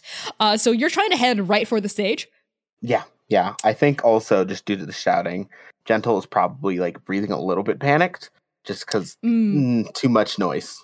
I think you feel like Mercy's like hand kind of like tighten a little bit around your ankle that she's holding onto on one hand, but not in like a squeezing, like hurting your bones way, but almost in like a comforting way. She just goes like, hey, you got this, Gentle, okay? Yeah. Anything to save Sitlali. We got this. Yeah, Sitlali's counting on you. Our family needs you. Oh, I think Gentle said "aw" out loud. Don't say "aw" at me again. Just go, okay? Just go, Gentle. You go. Will that make you faster? Just and you can hear Mercy like kicking at like the people on the ground to like help get you up more. I will try to aim a little bit higher just so Mercy doesn't kick innocent people. Yeah, she's like not caring who she's kicking. Like there's people screaming underneath her. And yeah, you like lift up out of the crowd. No man, woman, or child spared. So what's your flying speed? Same as my walking and swimming, 50. Oh wow. Okay, that's enough to get you right. I'm very fast. That's enough to get you right up to like the top of the stairs, like at the edge of the stage. So like within like a couple of seconds, you break through this fog cloud cover that you've sort of caused to thicken like right at the bottom of the stairs, and you begin to fly and sweep up the marble stairs. And you see like as you get closer and closer to that rift, it's like approaching the eye of a storm. The weave is sort of whipping around you. There's like wind like whirling out of this like dark swirling vortex of that portal into the nothing plane. Adam is underneath it like it's fucking like conductor or preacher, arms still wide, like the two crystals are still floating down. They haven't touched down on the stage quite yet, but they're coming down. And Adam seems like preoccupied in keeping the rift open and also putting the two crystals down. And at the end of your turn, you appear right at the edge of that stage, right, with like Mercy sort of like, Sitlali, hey, we're coming for you, hey! Just sort of like swinging off of you, Gentle. And is that your turn? Mercy, once again, please, I don't have the best grip on you, please. This isn't Throw me. Just, I can do it. I'll stick a landing. Sure. And like, I just try to kick my legs, I guess. Okay, I'm gonna say that you do a help action as she makes an acrobatics check. Ooh, she rolled a 19 base. So as you like kick your body at the end of your turn, Mercy sort of like flips through the air and like sticks like a dope landing, like, and I think she craters like the wood a little bit and causes Adam's head like sort of snap down. And you notice that Adam's eyes are like glowing and sparking this kind of like black. Right? Like his scleras are completely filled with this like inky void blackness that you didn't notice until now, because now you can actually get a proper look at his face instead of the usual like black icy chips of blue that are his eyes usually. He looks down, sees like you and Mercy who's just stuck a landing, and he, oh, you're a little late to the miracle, don't you think? I'm afraid it's almost here. And he begins to turn his wrists and like close them into a fist. And Gentle, you feel like the weave tighten from the void as he does that. Is that the end of your turn? Yeah, I just sort of take a defensive position just for good measure. Sounds good. Maybe landing or floating next to Mercy, right? Prepared to strike. And next is going to be Jiran. Seeing the rift open up, because we're backstage, so I think we can have like a pretty good vantage point of everything that's going on the stage. And seeing the rift open up and like Sitlali and Old Mama Lightning coming down, I think Jiran will turn to Ravi and say, come on, there's Sitlali, we need to go get her. Yes, and there's Old Mama Lightning, come on. As she like peels away from the pillar and begins like running. But first, Jiran, there are guards everywhere. Right, there's like a dozen guards here that were just like sort of milling about in the foyer. When the miracle, quote unquote, began, they were standing kind of at attention in the foyer watching from backstage, kind of slack-jawed. They look like, whoa, like they're totally taken by this. Like their eyes are glued to this rift, right? And you even see a few of them sort of fall to their knees in the shadow of Yudabathi's statue in rapture and begin to like pray to the chrysalis. So they're pretty distracted. But as the two of you are running, a couple of them like snap their gazes up and they go, hey, and they start to go for their weapons. But Ravi flicks out her heavily tattooed muscular arm, right? And her hood falls back as she does this. You see like this like ink black tattoo that's sort of coiled like a snake, like around one arm, just lift off of it as a massive thorny whip just like unravels from her hand as she grabs on to her own black blood and whips it outward. And just like in like a single like hit, in a single strike, like causes like 5 or 6 guys to go tumbling through the air. They smack against pillars and roll across the marble. She turns to you and she says, "Keep going, go." And she's like running after you as well. Is Ravi following Jiran, like in the direction that Jiran is going? You're going towards Sitlali, right? She's heading straight toward Old Mama Lightning, like breaking away from you. Jiran is first going to try and grab Ravi's arm and like pull her. Like, no, like we need to go get Sitlali. What are you talking about? There's 2 of us. You get your friend and I'll get Old Mama Lightning. Ravi, come on. No, if Sitlali needs help, if anything happens to her, we can't have anything happen to her. That's their girlfriend right there, isn't it? And like she gestures toward Mercy, who just has stuck like a dope, like crash landing and like gentle as well. You've got your friends. They can help you with her. I have to help Old Mama Lightning. If she dies, then Andake there's no end. And if they die, Jiran is like gesturing to Sitlali. And if they die, then what about the rest of us? No hound left behind. All of your friends are here. Just let me take care of Old Mama Lightning and you get Sitlali. And she like tries to like wrest her like wrist away from you and run toward Old Mama Lightning's crystal. Jiran is gonna try and tackle her to the ground. That is a grapple check. So you're gonna have to use athletics against her athletics or acrobatics. Damn it. Okay, 16. Well, Ravi actually rolled a nat 1. You tackle her to the ground. And I think the 2 of you like tumble over the hard marble, and this is all happening in the shade of Yudabathi's statue, right? The 3 heads looking impassively down as the 2 of you are like tussling, right? And like the guards are like, oh, like groaning, trying to pick themselves up around you. What has gotten into you, Jiran? We can't do anything for Old Mama Lightning. It's Sitlali we need to worry about. What are you talking about? She's right there, and Sitlali's right there too. There's 2 of us, and 2 more of your allies on the stage. I don't understand. What's happening? I can't let you save Old Mama Lightning. What? The only way that Oka lives is if Old Mama Lightning doesn't. You spoke to him, didn't you? You spoke to that blonde snake. He showed me a different future, one that we could have. No, he manipulated you, Jiran. That's what I was saying earlier. That's what they do. They manipulate people. I saw it happen with every single miner in Ujval. I saw it happen to my friends. People are desperate for hope. What about the gods? Are they not manipulating us? Are they not manipulating the Paragons to give up their lives? The stranger stole the 8 from the sky, Jiran. The 8 are not your enemy here. They're our allies, and they need us. Allies would not ask us to give up the people that we love most in the world. Jiran, this is not the way. And you just hear like a massive groaning noise as you realize while you've been talking, Ravi has leashed her whip around one of the arms of Yudabathi, the statue, and is pulling it down on the 2 of you. Like the statue begins to like fall like toward you, like the chrysalis sash is like flapping. And maybe like while you're stricken, I'm just gonna have Ravi make a quick check. Nice. She scrambles out from underneath you and like starts to like break, like using this as a distraction to like loosen your grip and head toward Old Mama Lightning. Jiran then is going to like roll out of the way of the statue as it's falling. While I grappled and like tackled Ravi, can I say that out of my bag, some of the things from my bag like fell out?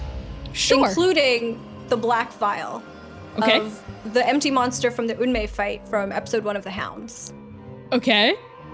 And I think after rolling away from the statue, seeing Ravi running away, Jiran doesn't know what else to do, and they I think like a bunch of different thoughts like flash into their head at once. They were able to imitate Adam's voice, and Adam can control the empty monsters for some reason. And so just a shot in the dark, they're gonna try and mimic Adam's voice to try and control, and they say, stop her, trying to command the monster inside the vial. Okay, make a performance check. 13. As the statue smashes into like half a dozen pieces, like against the marble floor, chunks of stone flying everywhere, like bits of like emerald dust, like pluming through the air, the vial explodes. tendrils of oil slick black pseudopods web forward like a sludge, like across the ground, and like it propagates, it gets bigger, like it ribbons like wider and wider and wider, much larger than this small vial would suggest, and it just sloughs onto Ravi's back. Right as Ravi like gets onto the stage. Only 15 feet away from Old Mama Lightning's crystal, Ravi is tackled to the ground by this massive, moving shadow that's like stuck her onto the ground and is just like covering her like a blanket, and she hits the wood. Ugh! What the? I think like a shadow spear like punches out of her like the top of her fist, and she's like punching at it, you know. But like the more she punches, the more she struggles, like quicksand. It's sort of like clinging onto her limbs. She's like, oh, what the? Jiran! And Jiran doesn't respond. You just, like, stand in the shadows? Like, you don't even go towards Sitlali?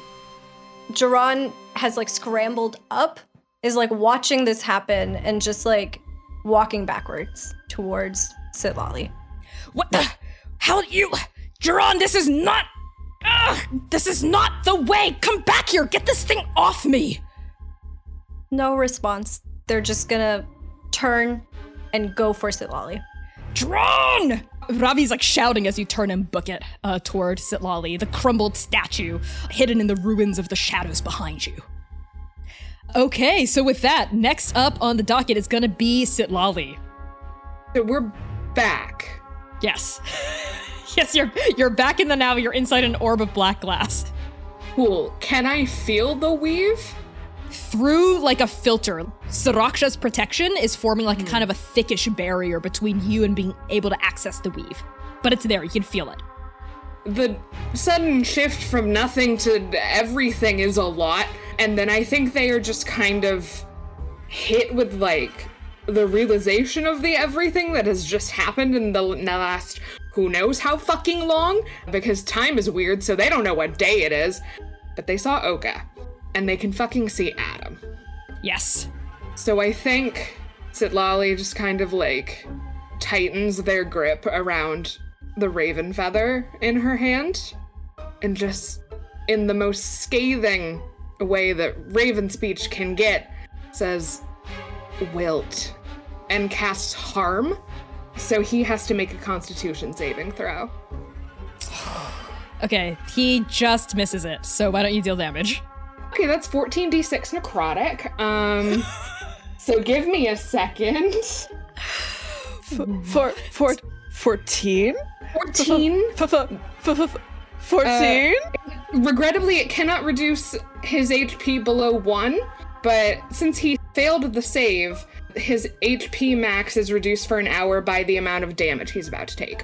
For an hour, got it. Why don't you roll? That's 60 total. Okay, what does it look like? I think it almost looks like dark purple lightning. Like the most aggressive casting Sitlali has ever done in their fucking life. The amount of like fucking disdain and rage that they feel towards this fucking man from 2017 Tumblr. Just so much hatred bolt out of them, like, and just kind of like almost, I want to say, like reverberates through like Saraksha. What does it look like on Adam?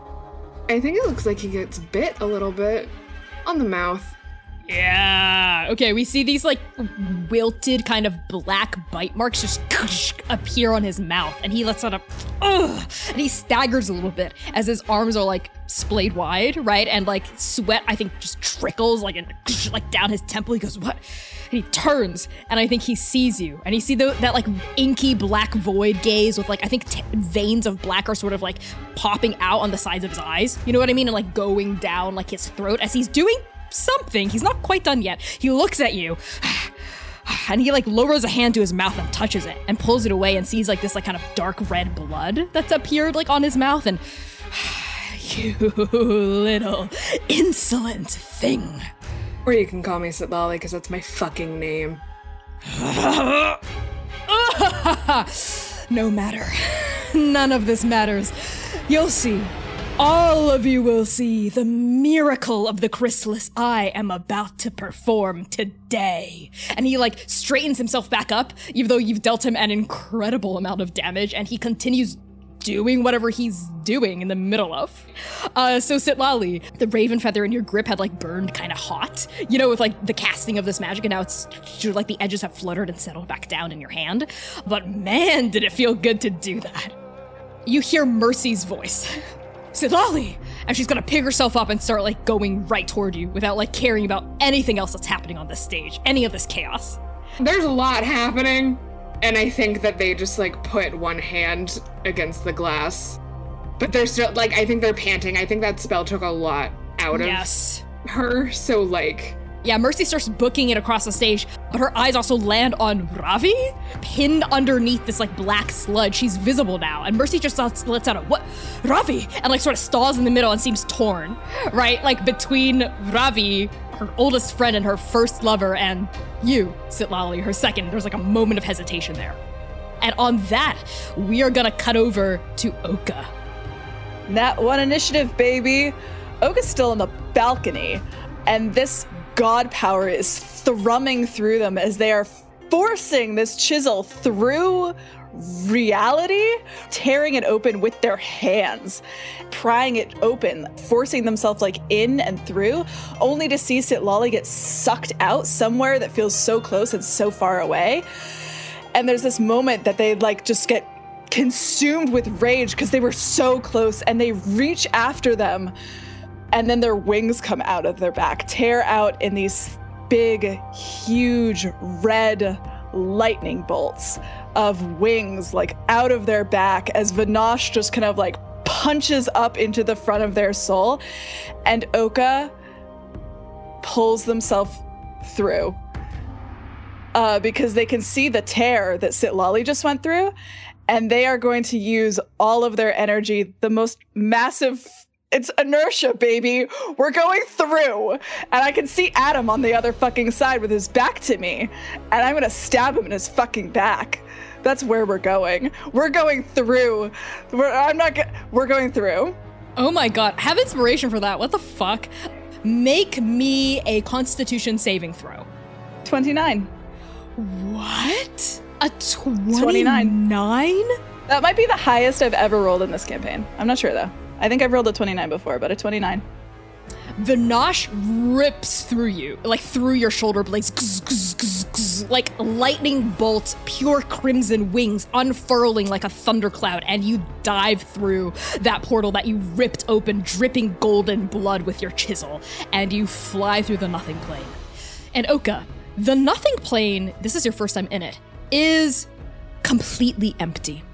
Just pure oblivion crushing in at you from every side. It's darker than black. This is space between space. This is thought before thought. This is the nothing, the empty before and after life and death itself. This is the lack between reality. This is not even energy, it's absence. And as you cut through it like a little like glowing bolt of rage and fury and determination and godlike anger, you see opening in the empty around you crimson eyes as your presence, I think, is noted as you slice through it. And you see these like swiveling pupils of all different shapes and sizes, like squares and rectangles and like circles and slits and starbursts and like crescents and whatnot, just all open and swivel around to like look through this space and latch onto you. And you feel like a knot heat begin to vibrate around you as you're like plowing through like the Nothing Plane. But before the heat can latch onto the edges of your presence, you're out of there. You cut through that massive wide gap that Adam had ripped, and all of us see Oka tumble through it back into the now. And Oka, I think that was most of your movement, let's say. What do you do? I'll take that as my movement. There's this tear of nothing.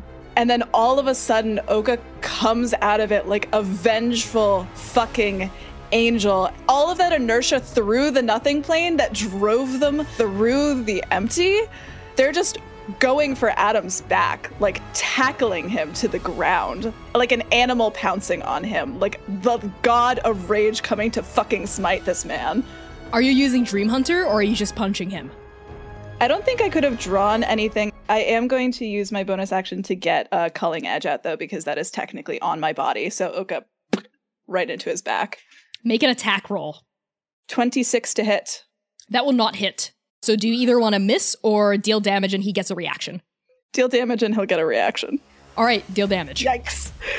Okay. Wow, I didn't actually think I'd get this far. Here we go. 32 points of damage as Oka just like punts into his back with all the power that they have and all the rage that they're holding in their body. You descend from the rift like you said, like a fucking avenging angel, and you like he doesn't even like turn around. You're just on him, and Culling Edge goes right through his back. You punch through him, and we all see from the front. And we see like the spike of like Oka's like Culling Edge just cut through his sternum and just appear in like a burst of like dark red blood. And he like sort of staggers forward. Are you also trying to pummel him to the ground? I am, yeah. Okay, make a grapple check. That's going to be athletics against either his athletics or dex. 18.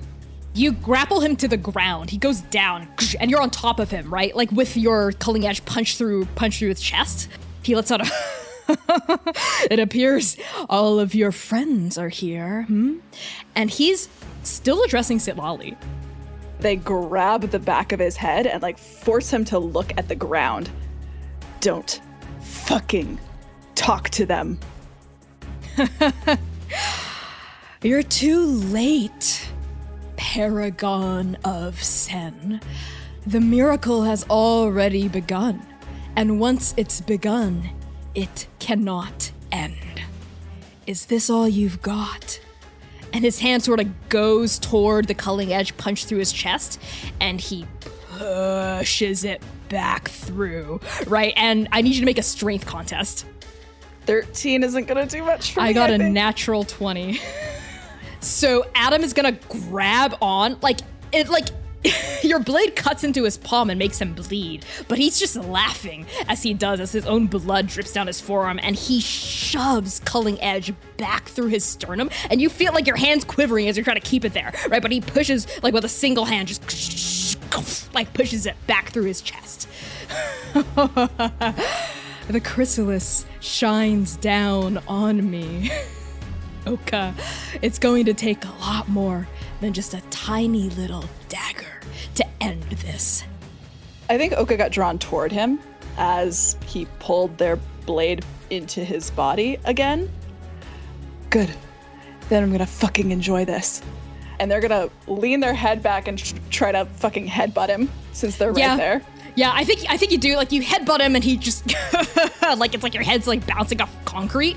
You know, you're not gonna take damage, but it's like you're grappling with him, maybe you're punching him, you're shoving him, you're headbutting him, you're trying to get him down, but he's, like, slowly but surely rising up off of the ground like a fucking, like, marble statue. That just, no matter what you do, you can't get him to get back down, right? And you're like, ugh, you're, like, on him from behind, like, he's, like, I think blood is trickling out of his mouth from being punched through the chest by you, you know, but he's, like, slowly straightening himself back up. Is that the end of your turn? That is the end of my turn, yep. Okay, so at the end of this round, all of you feel the weave shiver, originating from the void scar torn into reality above Adam's head. The weave trembles, almost like it's scared. And Oka, you hear Vinash's voice spark up inside you, and red sparks of lightning just like ricochet off of your skin, and hear a voice go, "It's coming. It's coming. We have to hurry. We have to hurry now. Siraksha! Thirsty! My Paragon!" Sitlali, you hear Siraksha's voice from within the orb that you're in, like ringing through the crystal. "Child, I'm afraid the end is near. I will do what I can to protect you. But if I must, I will return to my Paragon." No! Something, you... I can't...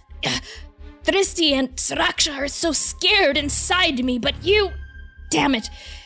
Why do I have to be noble right at the end? No, I'm keeping Siraksha on you. This is wrong. And you can feel like Old Mama Lightning is like similar to Oka, can feel whatever's about to come, like, intimately in her soul, and is, like, piercing through her and causing her pain. My name is Sitlali Thornheart, and this is not the day that you die. So there really still are heroes in this world, huh? Fine. And just rhyming down around you, descending, this like crystal just unfurls, right? And it disappears, like it sinks past your feet, and you're no longer covered in this like miasma of Sriracha. You can see everything clearly now, right? And the crystal around Old Mama Lightning gets a little bit bigger, like more spikes come out as Old Mama Lightning can like route all of Sriracha's power into protecting herself. And the rift above Adam's head gets bigger. Just widens and bleeds more empty presence into the now. That's going to be the end of the round. At the top of the round, we go back to Gentle. Okay. A lot's happening.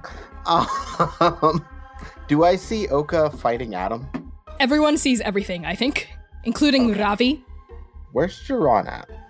Jiran is headed towards Sitlali. Oka just saved my life last time we were fighting.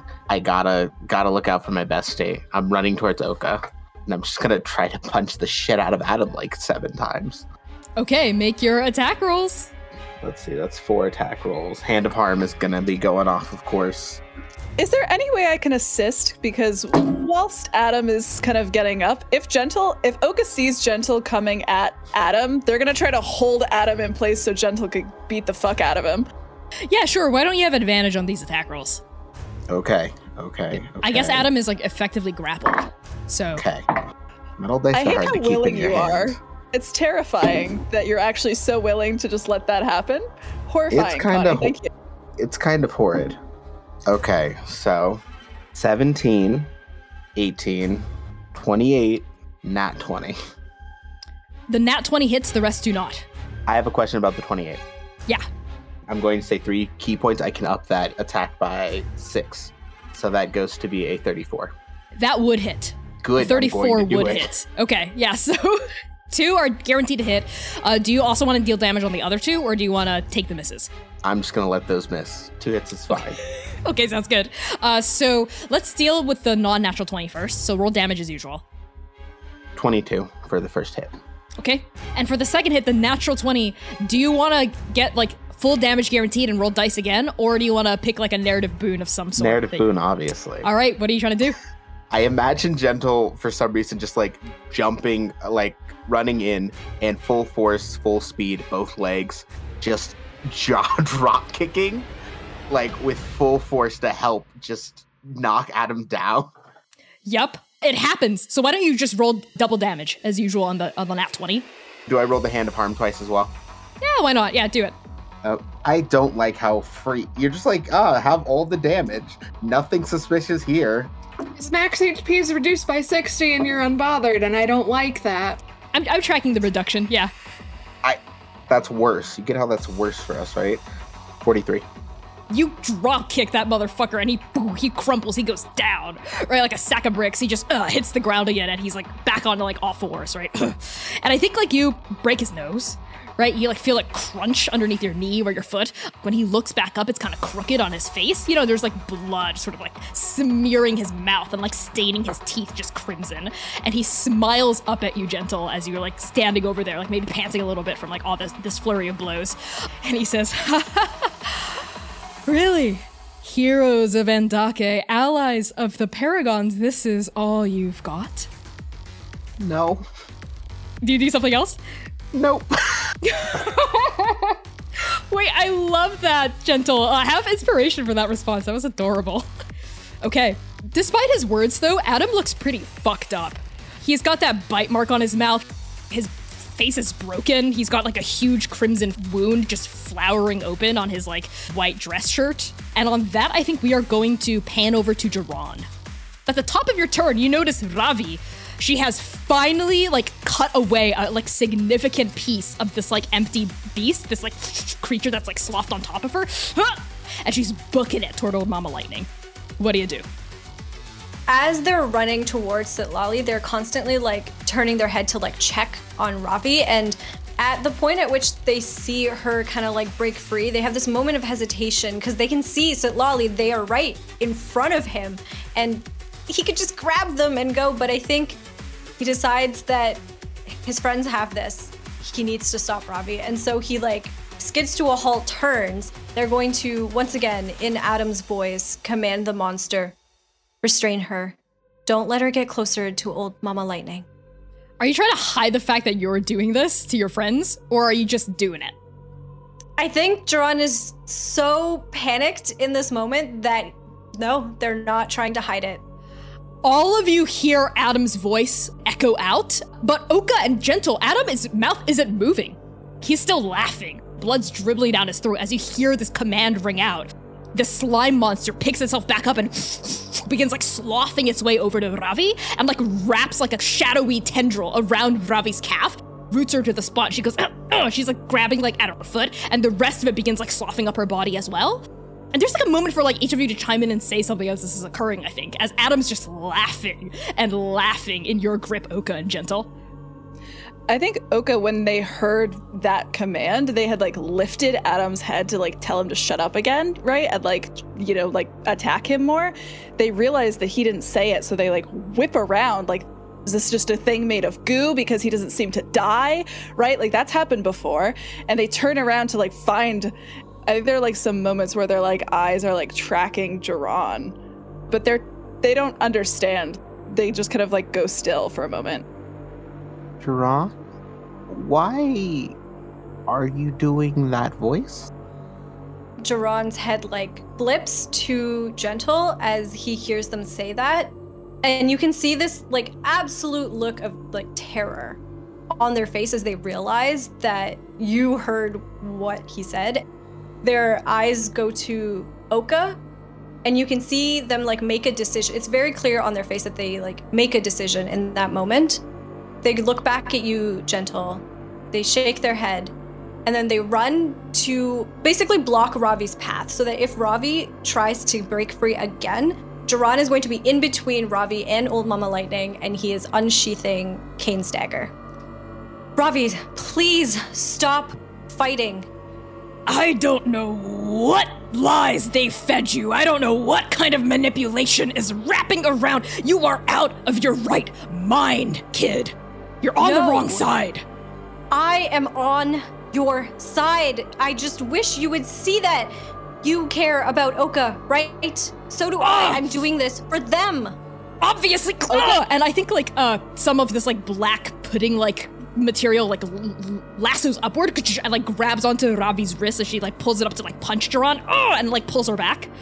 Oka, I think they just like shove up and off Adam, right? Like they just kind of like drop him, right? And they like are starting to like shift upward now. Jiran, what are you doing? Get Old Mama Lightning. We need to go. Jiran like looks over at Oka. No, we need to get Sitlali and go. Grab them and go. We have Sitlali. And Oka like turns, checks, sees Sitlali, and there's this like intensity to their expression, I think, when they look at you. What are you doing? Oka, I'm protecting you, like I said that I would. Please, take Sitlali and leave. I'm not leaving without her. Get out of here, Sitlali, please! As your second, I'm telling you to stand the fuck down. Fuck being my second. Get out of here, now. Interrupting all of this, Ravi lets out another This creature seems to be voracious. It's now like glomming onto her, and you see like the form of this creature begins to like sort of turn spiky. Like you see like these like black spikes beginning to like rime off of Ravi's body as she's covered in this thing. Jiran, call this thing off! Are you in control of it? Call it off! Jiran! And Oka starts going for Ravi, I think. Jiran is going to get in the way. Jiran is stopping Oka from getting to Ravi. Make a contested acrobatics check. I rolled a nat 1. Oh my god, I did not think I would win that! I did not think I would win that! I have a plus 14 to my acrobatics, and I rolled a nat 1. I rolled a 24. Oka, how do you slip past Jiran to get to Ravi? I fly over his fucking head. that is one of the many ways that when they're sparring, when Oka wants to win, that's how they win. I think they actually like bump against Duran though. Like they're not expecting them to be there. And then they like shove past it, like launch themselves like up and over, almost like going like over a wall, like cool anime characters do. And they're like brandishing Dream Hunter like at this monster now, I think. Yeah, I think while this is happening, Mercy's also booking it to Ravi. She's just sort of shouting like, listen to your second, Duran, stand down, that's Ravi we're talking about. And she's like booking it alongside Oka. And when you skate over Duran and you land in front of Ravi, you see this thing is going wild. It's like spiking out with these black, like sharp black spikes. And you see one punch up near Ravi's face and open up a blood red wound. Oka, this thing, the more I cut it off, the more it grows. Get this thing off me. And I think in that moment, seeing that Oka has made it past him, seeing Mercy coming for Ravi, I think Duran panics. And he slips into Adam's voice without meaning to. He meant to speak to Mercy and to Oka, but accidentally goes into Adam's voice and says, "Stop! She has to die." I'm gonna give you inspiration for that. Because what happens next is Ravi's eyes widen as she hears that, and she realizes what's happened. The spiky mass around her just sort of contracts a little bit, like just pulsates, almost like gently, and she just goes, and just like blood just like spills out from her mouth. Its shot spikes through every part of her body inside, like just impaled her, right, from all sides. Okay. And you see the light fade from Ravi's eyes as she goes slump. Ravi. No, I meant the Paragon. I meant old Mama Lightning. No. And then in Adam's voice, bring her back. Bring her back. Bring her back. This thing just sort of sloughs off of Ravi's form in response to your voice. And Oka, you just see like Ravi's body riddled in just like puncture wounds all over, covered in her own blood. And she just sort of like falls to her knees. At the same moment, these like red lightning wings turn to glass and fall to the ground. And there's this like noise like bells as all of them just kind of like shatter against the ground as Oka just loses all of their concentration. And they catch Ravi. And there's like their blood starts flowing, like they are putting their hand on all of the wounds, trying to close them up. Rev? This is not her. She's, and Oka looks around, realizes Rev's not there, and they take the chisel. Ravi, you're gonna be okay. Right? Right, you're fine. Right?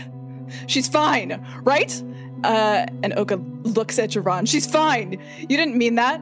You're fine. Ravi, you're fine. You're a blood hunter. It's fine. Ravi?